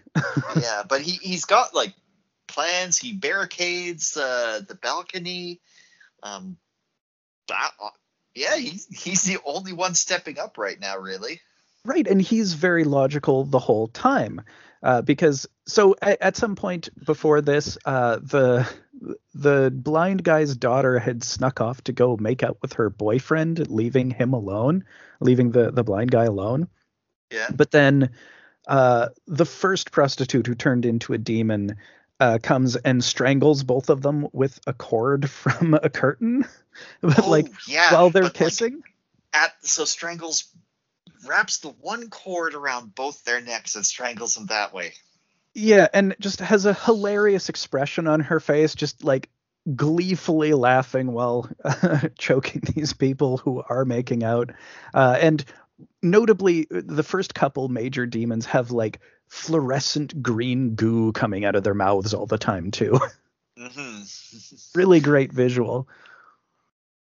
It's So it's after that, like they head up into the balcony and they find the dead body of the girl, as well as like the blind guy. I think his eyes have been ripped out at this point. oh yeah, his eyes have been ripped out, but he's fine otherwise, I guess, at this point. Like I Because he's wonder, still talking to them? yeah, I wonder if he can't become a demon because he's blind, and it's the movie that kind of like you have to be able to see the movie to be But if infected by it. that were Because true, there's a oh right, lot but of people. there's the Yeah, that punks. doesn't Yeah, work.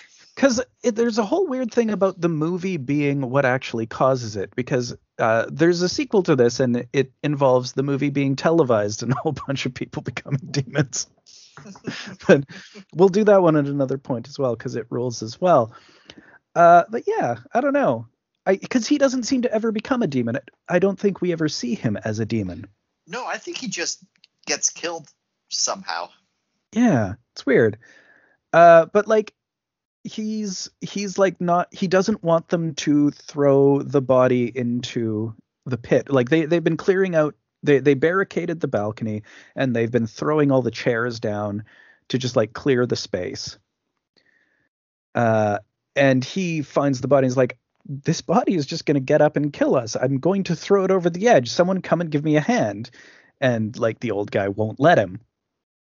Right. So, of course, what everybody thinks is going to happen happens.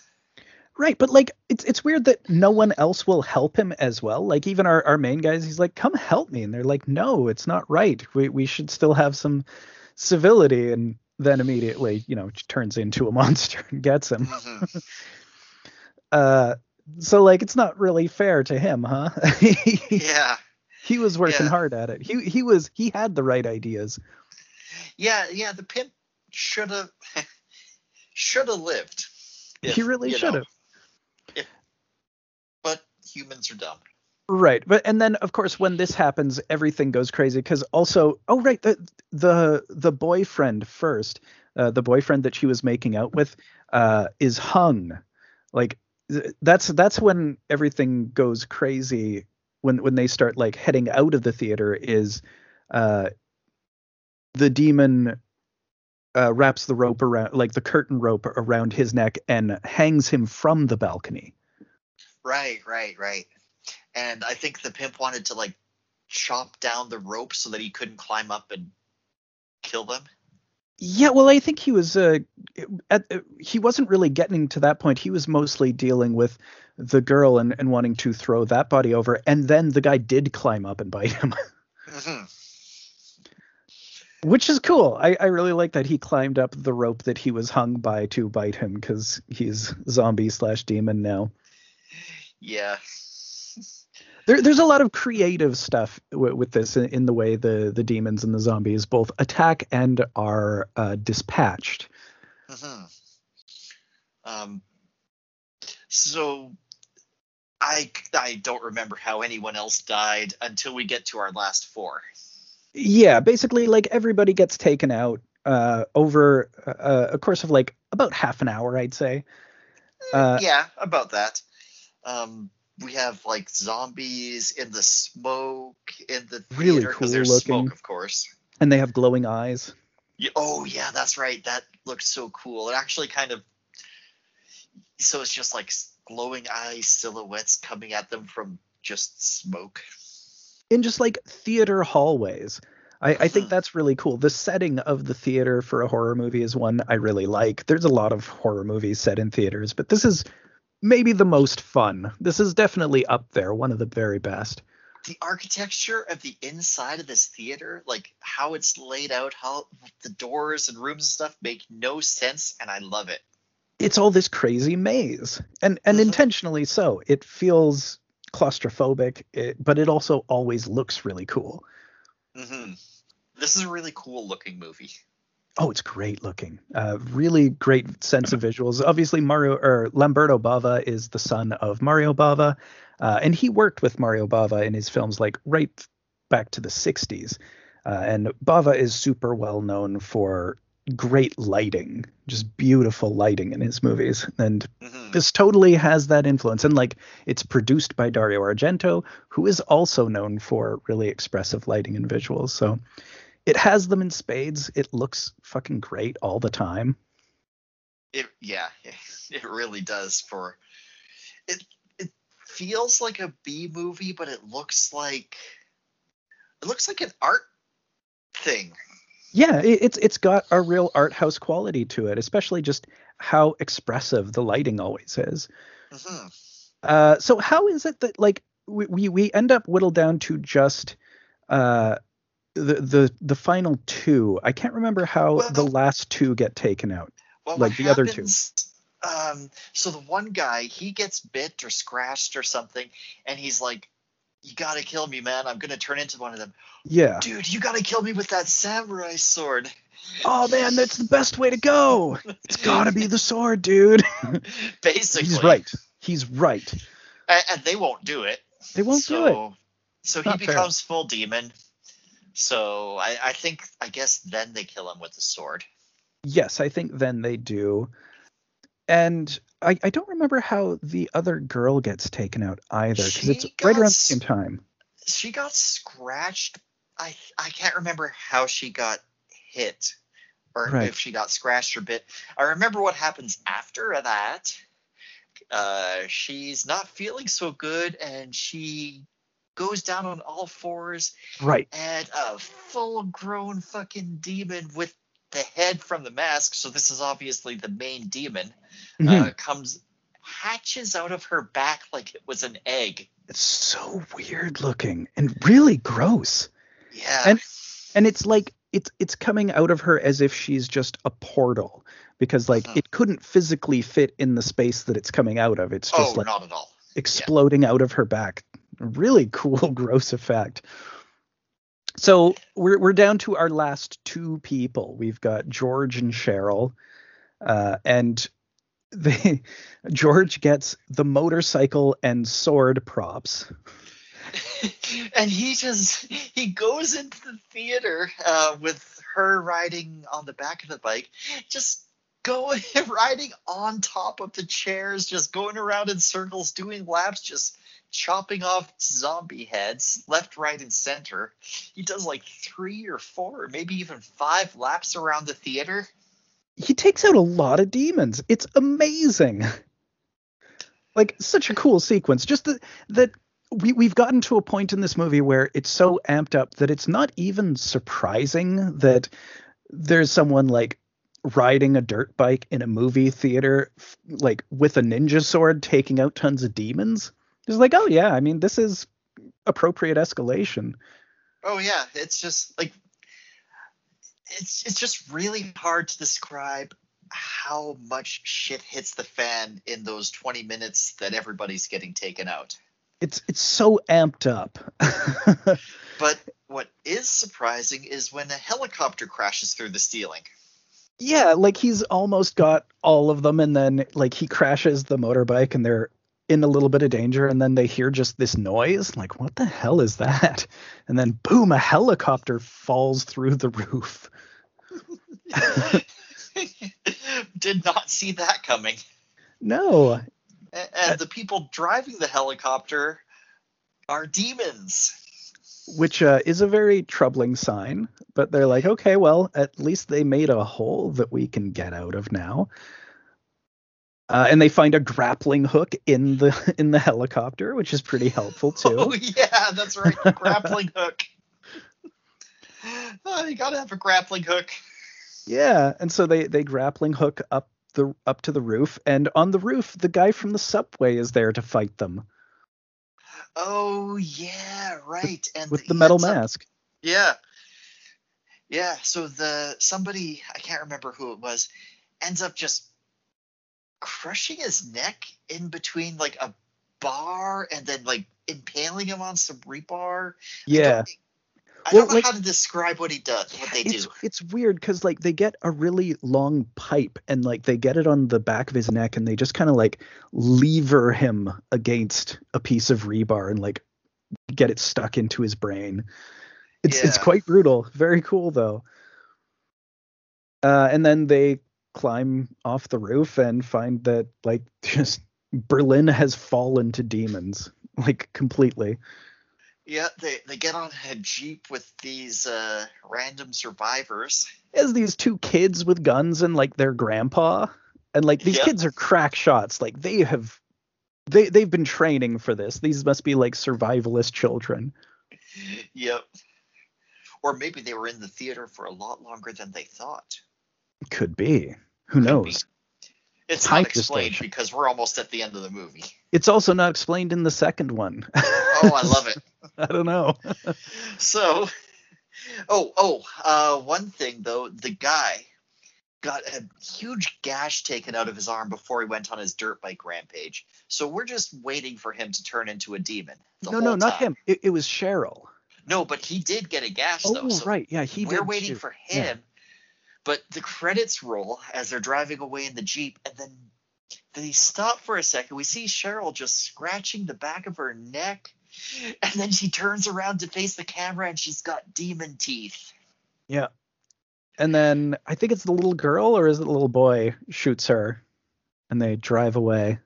And then the credits finish rolling. Yeah. Way cool. So cool. Like it's hard to like get into the deep specifics of this because it's just so kinetic. Like it's just everything happening at once. It's very heavily intercut. It's so well edited in terms of just it's always totally coherent. You always know what's going on and where everyone is, but like trying to piece it together afterwards is goddamn impossible. I don't even remember what happened to the cokeheads after they got into the theater. Well, like they're turned into demons instantly. Like they get turned into demons pretty much immediately. Because I remember specifically, there's a very iconic shot of George taking out the lady one with the sword, and because she's very distinctive looking with the big tall punk hair and everything, and the leather, the all leather outfit. Yeah, it fucking rules. It's so nonstop. It just, yeah, it, it, it just keeps going.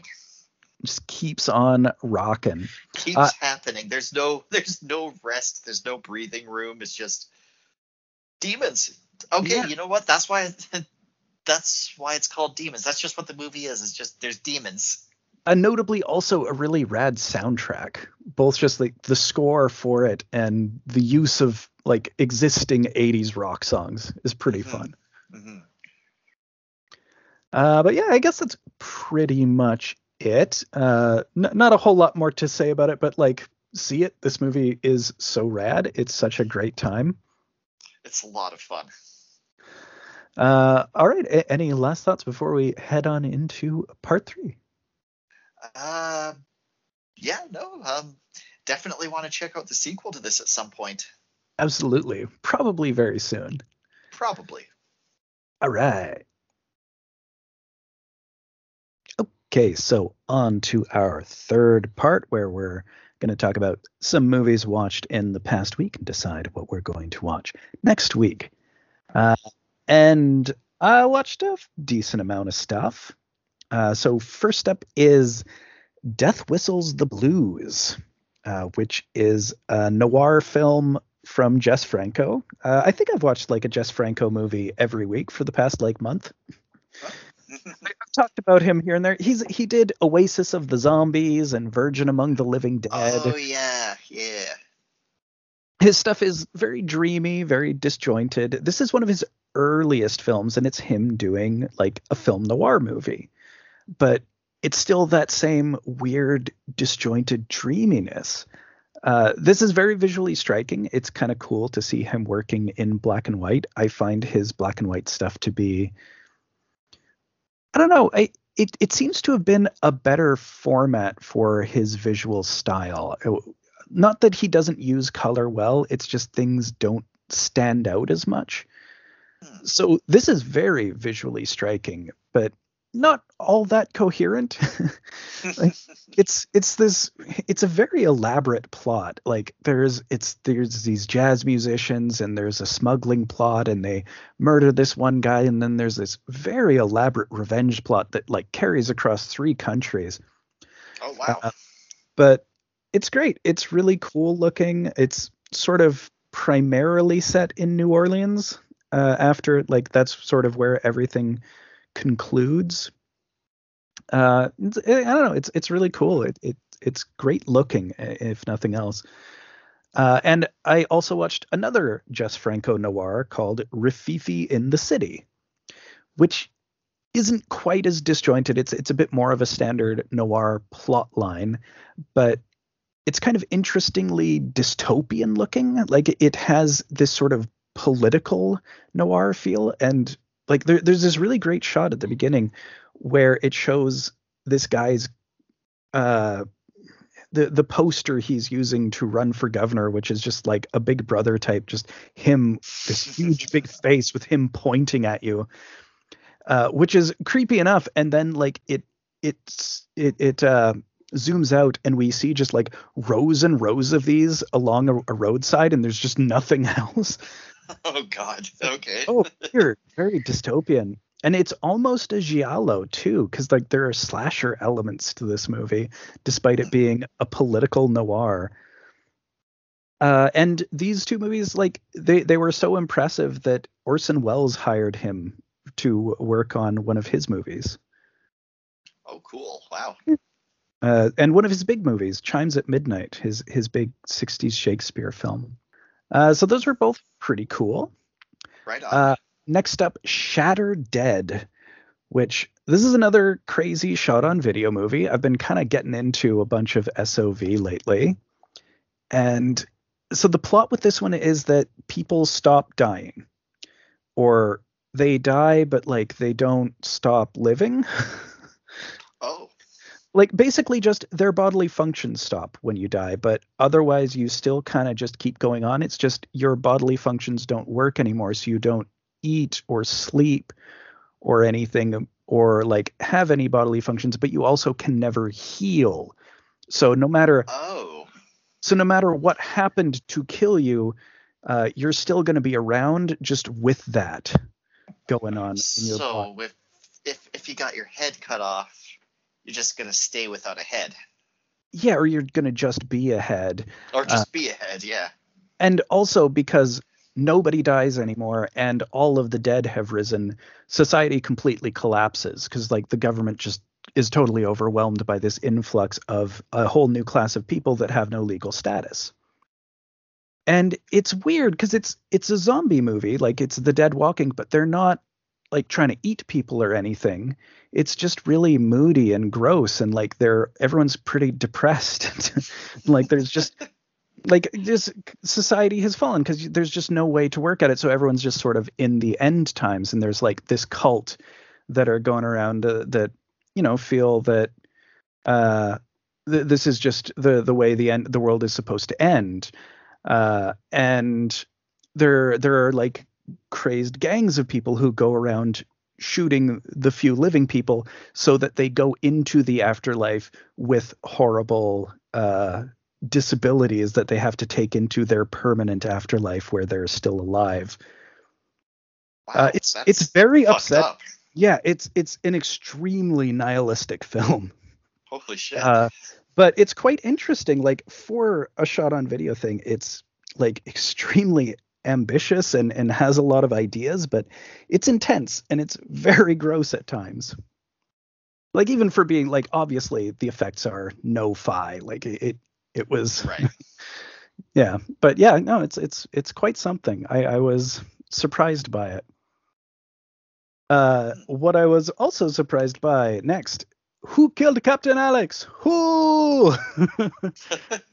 The Wakaliwood Super Action AGFA set. I watched both of these, Who Killed Captain Alex and Bad Black. So Wakaliwood it's just this really small town in Uganda, and they're these people got a camcorder and they just like the whole community got together and made action movies that are like heavily influenced by like Schwarzenegger's 80s stuff. They yell commando a lot. And these movies have VJ Emmy, who is the movie's narrator / hype man. VJ stands for Video Joker. So it's kind of like riffing the movie, but also hyping up the movie while you're watching it. Okay, that sounds cool. So like, training montage. You say, the movie is on! Training! Or just randomly in any like action scene. Movie! You are watching Who Killed Captain Alex Wakaliwood! And then he'll just like spout a whole bunch of Ugandans just completely untranslated with no subtitles. It's so great. So Who Killed Captain Alex is about like there's this guy gets shot who's like there's a rival gang. I don't even know how it works. Captain Alex is with the military and they're in this small town and there's a gang who are against him, and I don't know, they send someone to kill him, but someone else shoots him and they don't know who did it. And then it was Maggie Simpson. It might have been Maggie Simpson. We never do find out who did it. Ooh, I like that. But like he's like the main guy from the bad gang is trying to get his brother out of prison who's been arrested by Captain Alex, and so that's what starts this whole battle. And it's completely ridiculous. The effects are it's very much After Effects stuff. There's a whole part where there's a guy in a helicopter and he bombs Kampala, Uganda. And it's him like they just have the effects of him. The helicopter is just green screen. So like it's just inserted into it and it just hits buildings and they just crash down. Like, but they're just like photos of buildings. It's awesome. I love everything about it.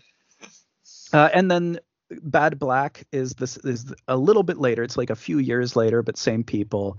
A little bit more of a recognizable plot. You have this guy who gets into just a huge massacre at the beginning after being chased down by police after saving someone from the hospital. I want to say it's hard to say what exactly it's supposed to be because it's just a cardboard box with a window. But anyway, eventually it like jumps 20 years in the future and we catch up with this group of orphans who we saw in the beginning, and it's them as this tough gang who are running the Kampala ghetto, and the lead girl is Bad Black. And meanwhile, there's this American Doctors Without Borders guy who's trained by like a 6-year-old boy who is I think he's called Wesley Snipes, and he just trains him how to do proper battle, and he like slap him around and stuff. It's great. So hold on, sorry. The 6-year-old guy named Wesley Snipes is training a doctor how to fight. Yes, correct. So he can battle the evil gangs. It rules. Like both of them are so rad. It's just like a pure community effort. Like they're just such joy. Sounds like so much fun. They are. Next up, not so much fun. John Carpenter's Village of the Damned. This might be his first movie. It might be. Really? So have you ever seen the original Village of the Damned? I don't know if I have. So it's like it's like it came out in like 1960, and it's a British movie about all of these. This town has a blackout. Everybody in the town blacks out, and when they wake up, like I think 8 different women are pregnant, and they all give birth to these creepy kids. And these creepy kids are actually aliens, and they have psychic abilities, and they make people kill themselves or just like cause various elements of mayhem. Right. And this movie's a pretty straight remake of that, except it adds a bunch of stuff at the start. And the stuff at the start is probably the most interesting stuff, because, you know, the original movie came out in 1960 and you couldn't even talk about pregnancy. You couldn't say the word pregnant in a movie. So, really? Yeah. I didn't know that. Yeah. So this movie spends a lot of time on the pregnancies and the trauma of that, as, you know, just all of these people suddenly becoming pregnant. One of them was a virgin. And it's just like this whole disturbing thing. And they go through like them deciding to keep them because of terrifying nightmares that the aliens sent them. And all of that stuff is pretty interesting, but then once it kind of settles into the remake, it sort of stops being all that compelling. Part of it's that Kirstie Alley is fucking terrible in this. She's so bad as the government agent who's kind of keeping track of them. And Christopher Reeve is in it. This was his last movie before his accident. Oh. And he's not very good in it either. Oh, no. Like he's got some moments. There are some really good moments near the end, but he's not great. I don't know. It's really weird. It has Carpenter's style much more than like Memoirs of an Invisible Man did, but it just doesn't fit together. It just feels bland and lazy. It just doesn't feel committed. You know, Christopher Reeve, just from like one GIF I saw, I never saw any of his Superman movies, but he's the only one who's made me believe that you could not realize he was Clark Kent. He's incredible as Clark Kent and Superman, and I think he's the only actor who's been great at both of them. Like, I think some people can do a pretty good Superman or a pretty good Clark Kent. It's very rare that someone can do both of them great, and he was the best. Mm. Like, his Superman movies are fantastic. They are really great. I'll have to watch them at one of these at one point. But apparently I don't have to watch Village of the Damned. Probably not. It's pretty lame. Just very lesser Carpenter. Just doesn't it does not feel like he showed up for this one. Yeah. Next up, Ticks, which is really fucking. It's gross. So this is a horror movie about mutant ticks. No.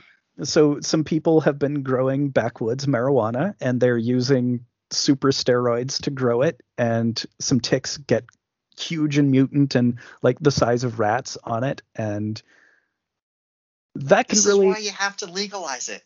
That's why you have to legalize it.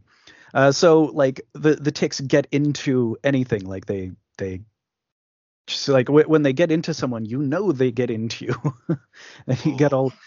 So like one of the people, the first person who gets infected is the pot grower, Clint Howard, the great Clint Howard. oh, okay. And like they're all growing in his shack, and he like falls, like he gets attacked by one, and he ends up on his back, and then like a cocoon of a thing like lands in his face. And like Oh, when we catch up with him later, he's a shock scare because he runs into a girl and he's like, I'm infested, and his face is all bulging from one in his head. Ugh. Alfonso Ribera is one of the main characters in this. who's that? Sorry. You may know him as Carlton from Fresh Oh, Prince of Bel-Air. oh, okay. In this, he plays a tough LA gangster. I'm sorry. When you say that now, I'm just imagining Carlton playing a tough LA gangster. And that is exactly what you get. Oh, really? Oh, okay, Kind of okay. basically. He's also an aspiring rapper. Oh, it's great. He gets it unbelievably hard in this movie. It's like the ticks had it especially out for him. Oh man. It's fun, but it's incredibly gross. Like it's really, really yucky effects.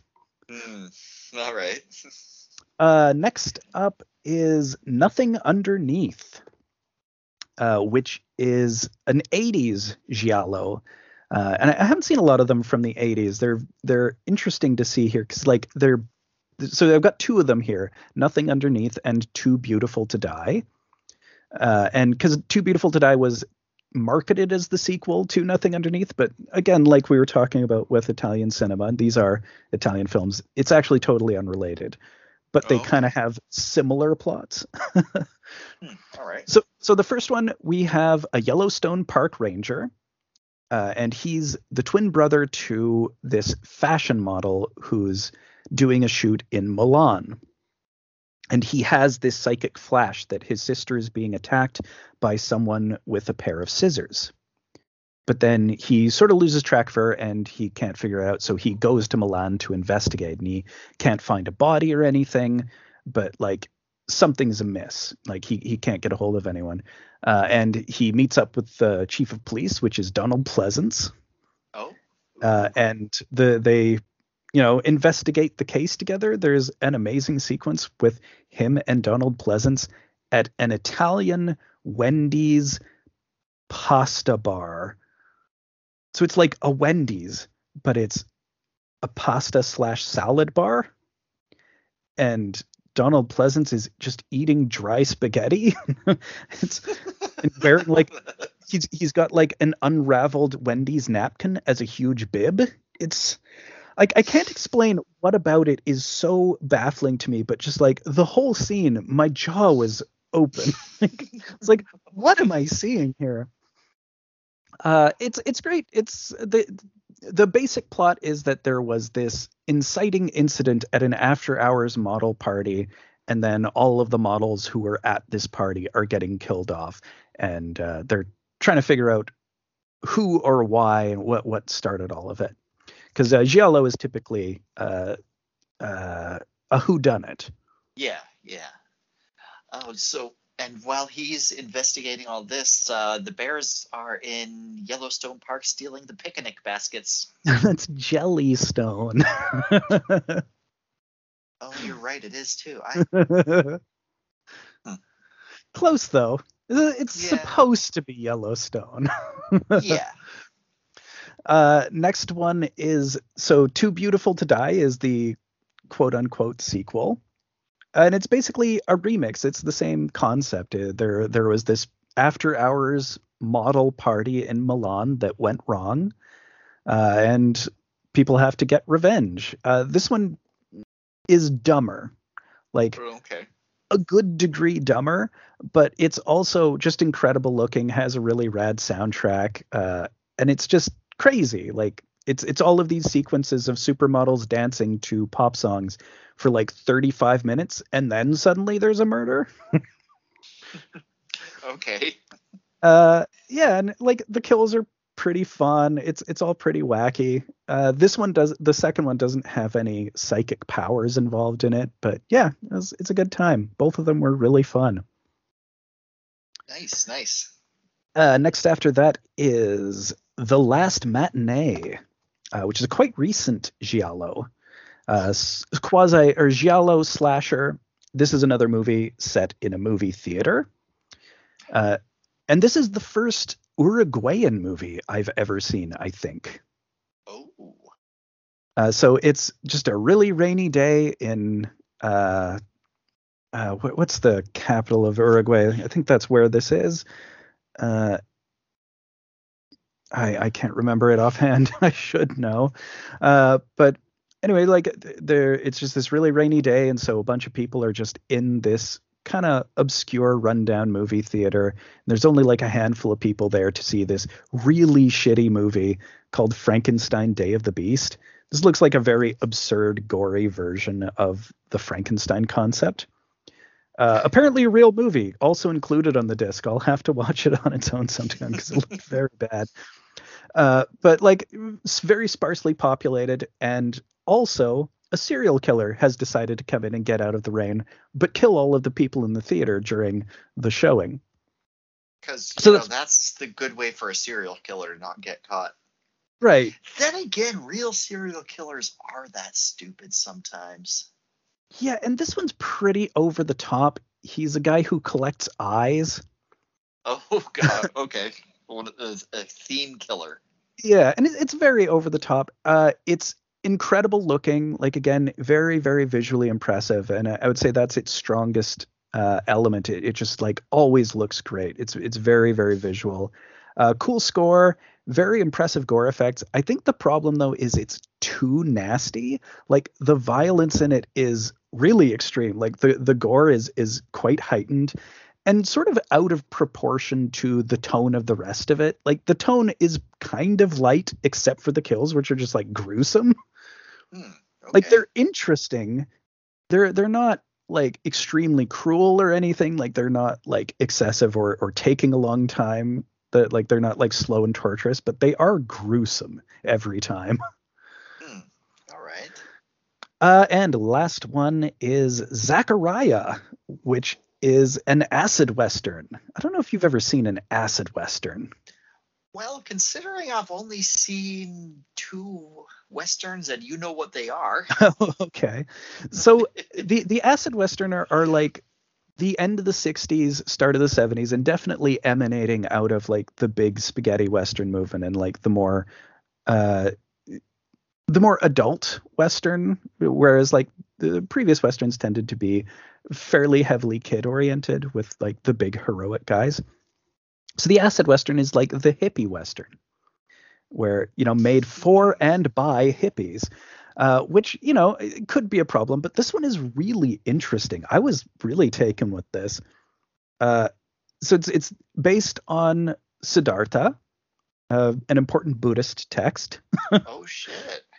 And our main guy is basically Siddhartha, and his best friend is his Govinda, and he he gets a mail order gun and he learns how to use it, and the two of them decide to go out and become gunfighters. And like in the original Siddhartha, it's the two of them go out and they meet Buddha, but Siddhartha decides that Buddha's uh, teachings do not sufficiently take care of individual differences. So he wants to go out and make his own way, whereas Govinda stays and remains with him. In this, they decide to become gunfighters, of course, Mhm. and they hook up with the biggest gunfighter, who's played by classic jazz drummer Elvin Jones. And he's introduced, he shoots down a guy, and then he does like this intense 2-minute drum solo. There's a lot of Yes. music in this. Like the music for some reason is diegetic. So like because this is an acid western, one of the big things about that is anachronism. So you have rock bands in this and they all play themselves. Oh, cool. So like Country Joe and the Fish and the James Gang and White Lightning. and a couple others. So like each place they go, they're like all of the different gunfighters have their own rock band. And like first they join up with the Crackers, who are Country Joe and the Fish, and they just like will play a rock show at one end of town while they rob things at the other end. It's That's beautifully shot. Sorry, go ahead. I was just gonna say that sounds like fun. It's really fun. And it's pretty psychedelic, of course. It's really beautifully shot, really great cinematography. And it's interesting. So like our main guy, Zachariah, he once they go to this main gunfighter guy, he feels like this isn't where he wants his life to go. He's troubled by the violence of this. So he sets out on his own and he sort of takes a path of peace. And it's just sort of contrasting the two of them living these different lives. It's very interesting. All right. So that's all of the new picks. What do you figure of those for our second picture next week? Oh, good question. You've sold me on basically all of them except for Village of the Damned. Yeah, it's a pretty solid batch. These were all really good. Like every one of them is a recommend other than Village of the Damned, honestly. Yeah, God, I don't even like. Well, At first, I thought I was questions, perhaps. sorry. Some Yeah, follow-up yeah. questions. Yeah. Because at first I was thinking I was just gonna go with Captain Alex, but now you kind of got me thinking of the Donald. Is Donald Pleasance having fun? He is definitely having fun. There's not as much of him as you might want, but like he's definitely having a good time and he's really weird in it. Like he's just playing this Italian chief of police who seems totally out of his depth. Okay. Yeah. Okay. How about? Oh gosh. Are there any of these that I can kind of watch and maybe like turn my brain off and still enjoy? I mean, What's the? probably a few of them. Yeah, probably. Okay. Which of these is? Oh my gosh, I don't. Which of these is the most like? What do you think I'm gonna have the most to say about? Actually, because Most I'm to kind of say leaning. Because from your description, I think I might have a lot to say about Zachariah. Yeah, I'd say there would be a lot to talk about there for sure. I'd say probably either the Wakaliwood ones, either of those, Shatterdead or Zachariah. Shatterdead definitely has more nastiness to it than the others. Okay. Like that one is like there are things in it that are like troubling, but it's also fascinating. All right. So of those ones, what would you say is the most fun? Well, of those, who killed Captain Alex slash Bad Black? Like, it's hard to say which of those, but like, I would say just watch both of them because they're pretty short and they're both like a complete blast. Heck, let's do that. Let's do a double feature for our second feature. All right, cool. Because like, they're so watchable. Like, you will not be bored. Just All right. kinetic action. So yeah, But, who killed Captain Alex and Bad Black? But honestly, all of these are kind of on my list of something to check out at one point. Yeah, some of these are definitely going to have to hit the inactive stacks so we can get into some of them because wild stuff. Yeah. All right. So now, next, we talk about the new stuff that has been revealed by these being removed. The original stacks. My old friend, it's been a very long time. It's been like a good 6 or 7 weeks. Something like that, yeah. So there's a lot of changes beyond these, but we'll just talk about the ones newly added this week. A lot of stuff was moved around, obviously, during the Halloween month, but new stuff this week that's added. First is what is this here? If you meet Sartana, pray for your death, which is another spaghetti western. This is the first in a pretty long-running spaghetti western series of the Sartana series. Is this the one where Lee Van Cleef is quote unquote the hero? That's Or actually Sabata. oh, okay. Very similar. I think Lee Van Cleef might be in some of these, but this guy is very Lee Van Cleef-esque. Okay. He's another one. He's kind of like a Wild West Dracula. He's really suave and debonair and well dressed, but kind of a bad guy, and he's usually going to kill people. And he All definitely right. has that Lee Van Cleef black hat guy look. Right. So that's the first of that section. I've got a box set of the complete Sartana there. Cool.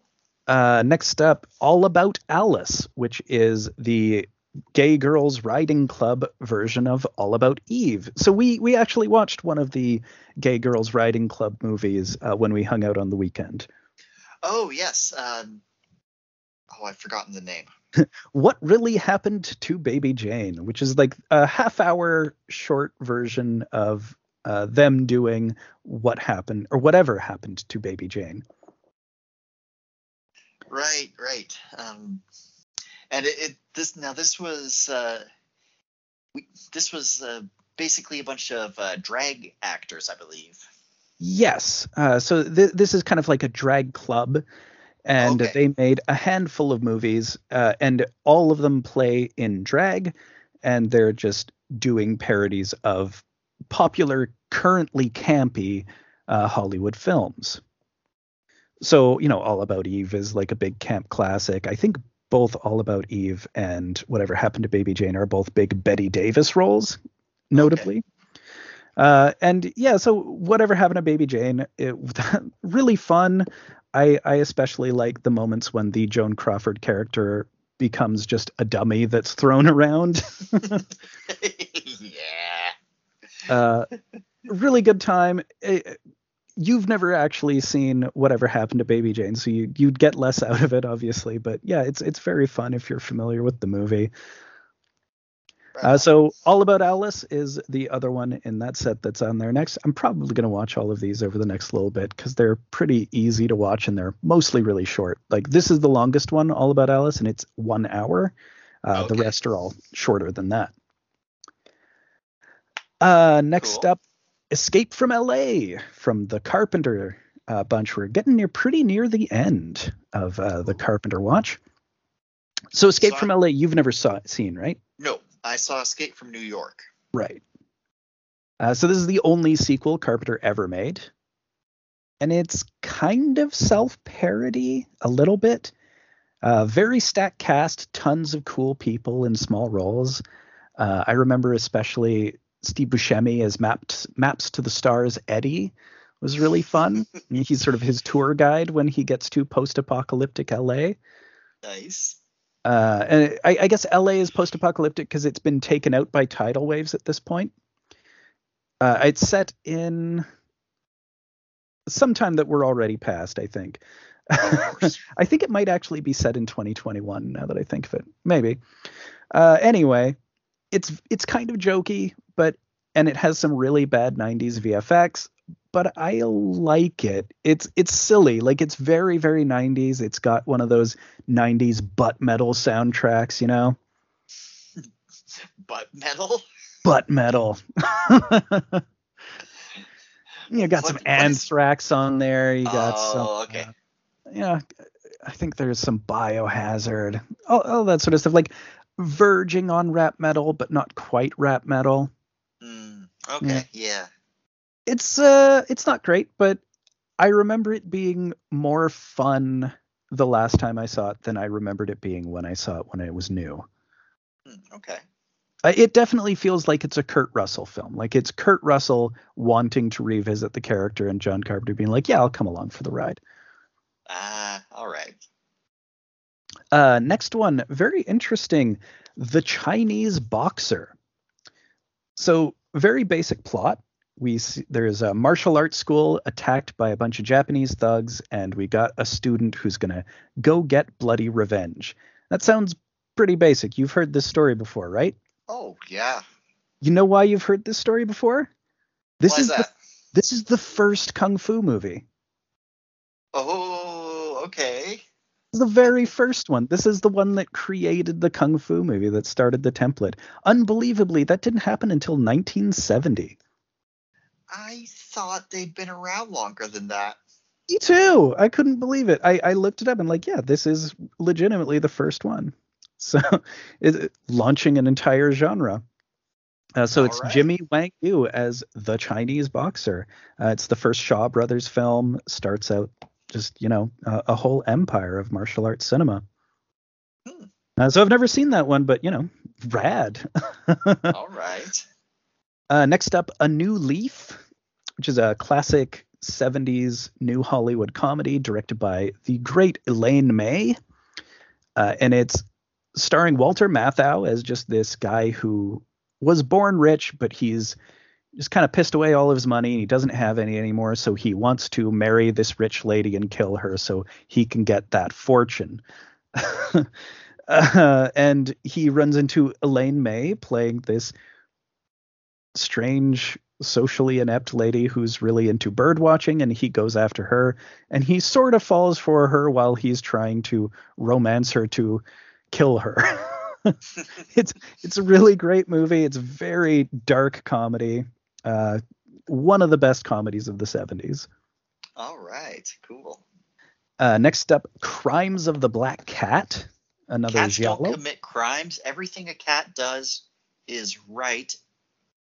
Thus, look, I have a cat on my lap. I just, So this is a giallo picture. Guess what the murder weapon is in this one? Is it the cat itself? It is the cat itself. The cat Oh my has God, poison claws. So the killer has a wicker basket with a cat with poison claws, and that's how people are killed in it. I don't know a whole lot else about the movie, but that alone is like, yeah, I gotta see this movie. Nice. And last edition this week is The Fisher King, which is a classic Terry Gilliam 90s movie. Robin Williams and Jeff Bridges. Robin Williams is a homeless person, and Jeff Bridges is like a radio shock jock. And the two of them team up to find the Holy Grail in New York. Because that's where it's going to be. I guess so. He is a mentally ill homeless person who takes Jeff Bridges on this journey with him. I have seen it, but not since like the 90s, so I don't remember it at all. But I remember it being quite interesting. Cool. All right, so those are the new reveals, but obviously we got a bunch of other options here. What there's are you a whole bunch. Oh, yeah. Well, I see that you've got Nothing But Trouble on here. I sure do. I've heard about this movie without really knowing anything about it for so long. I kind of feel like I just have to see it, but I still have to go in as blind as possible. Well, let me tell you one fact about it that may sell you on it. Okay. Dan Aykroyd's character has a penis for a nose. Oh, that's just gonna bring him nothing but trouble. That's just nothing but trouble. Tupac's in this movie. Like actual Tupac and not a hologram? Tupac himself. This is when he was in Digital Underground. So he's in it. He does a rap. There's I think John Candy does a rap, if I remember correctly, when I saw this on VHS as a kid. Now, okay, so I love John Candy with all my heart, but he's very white. He's so white.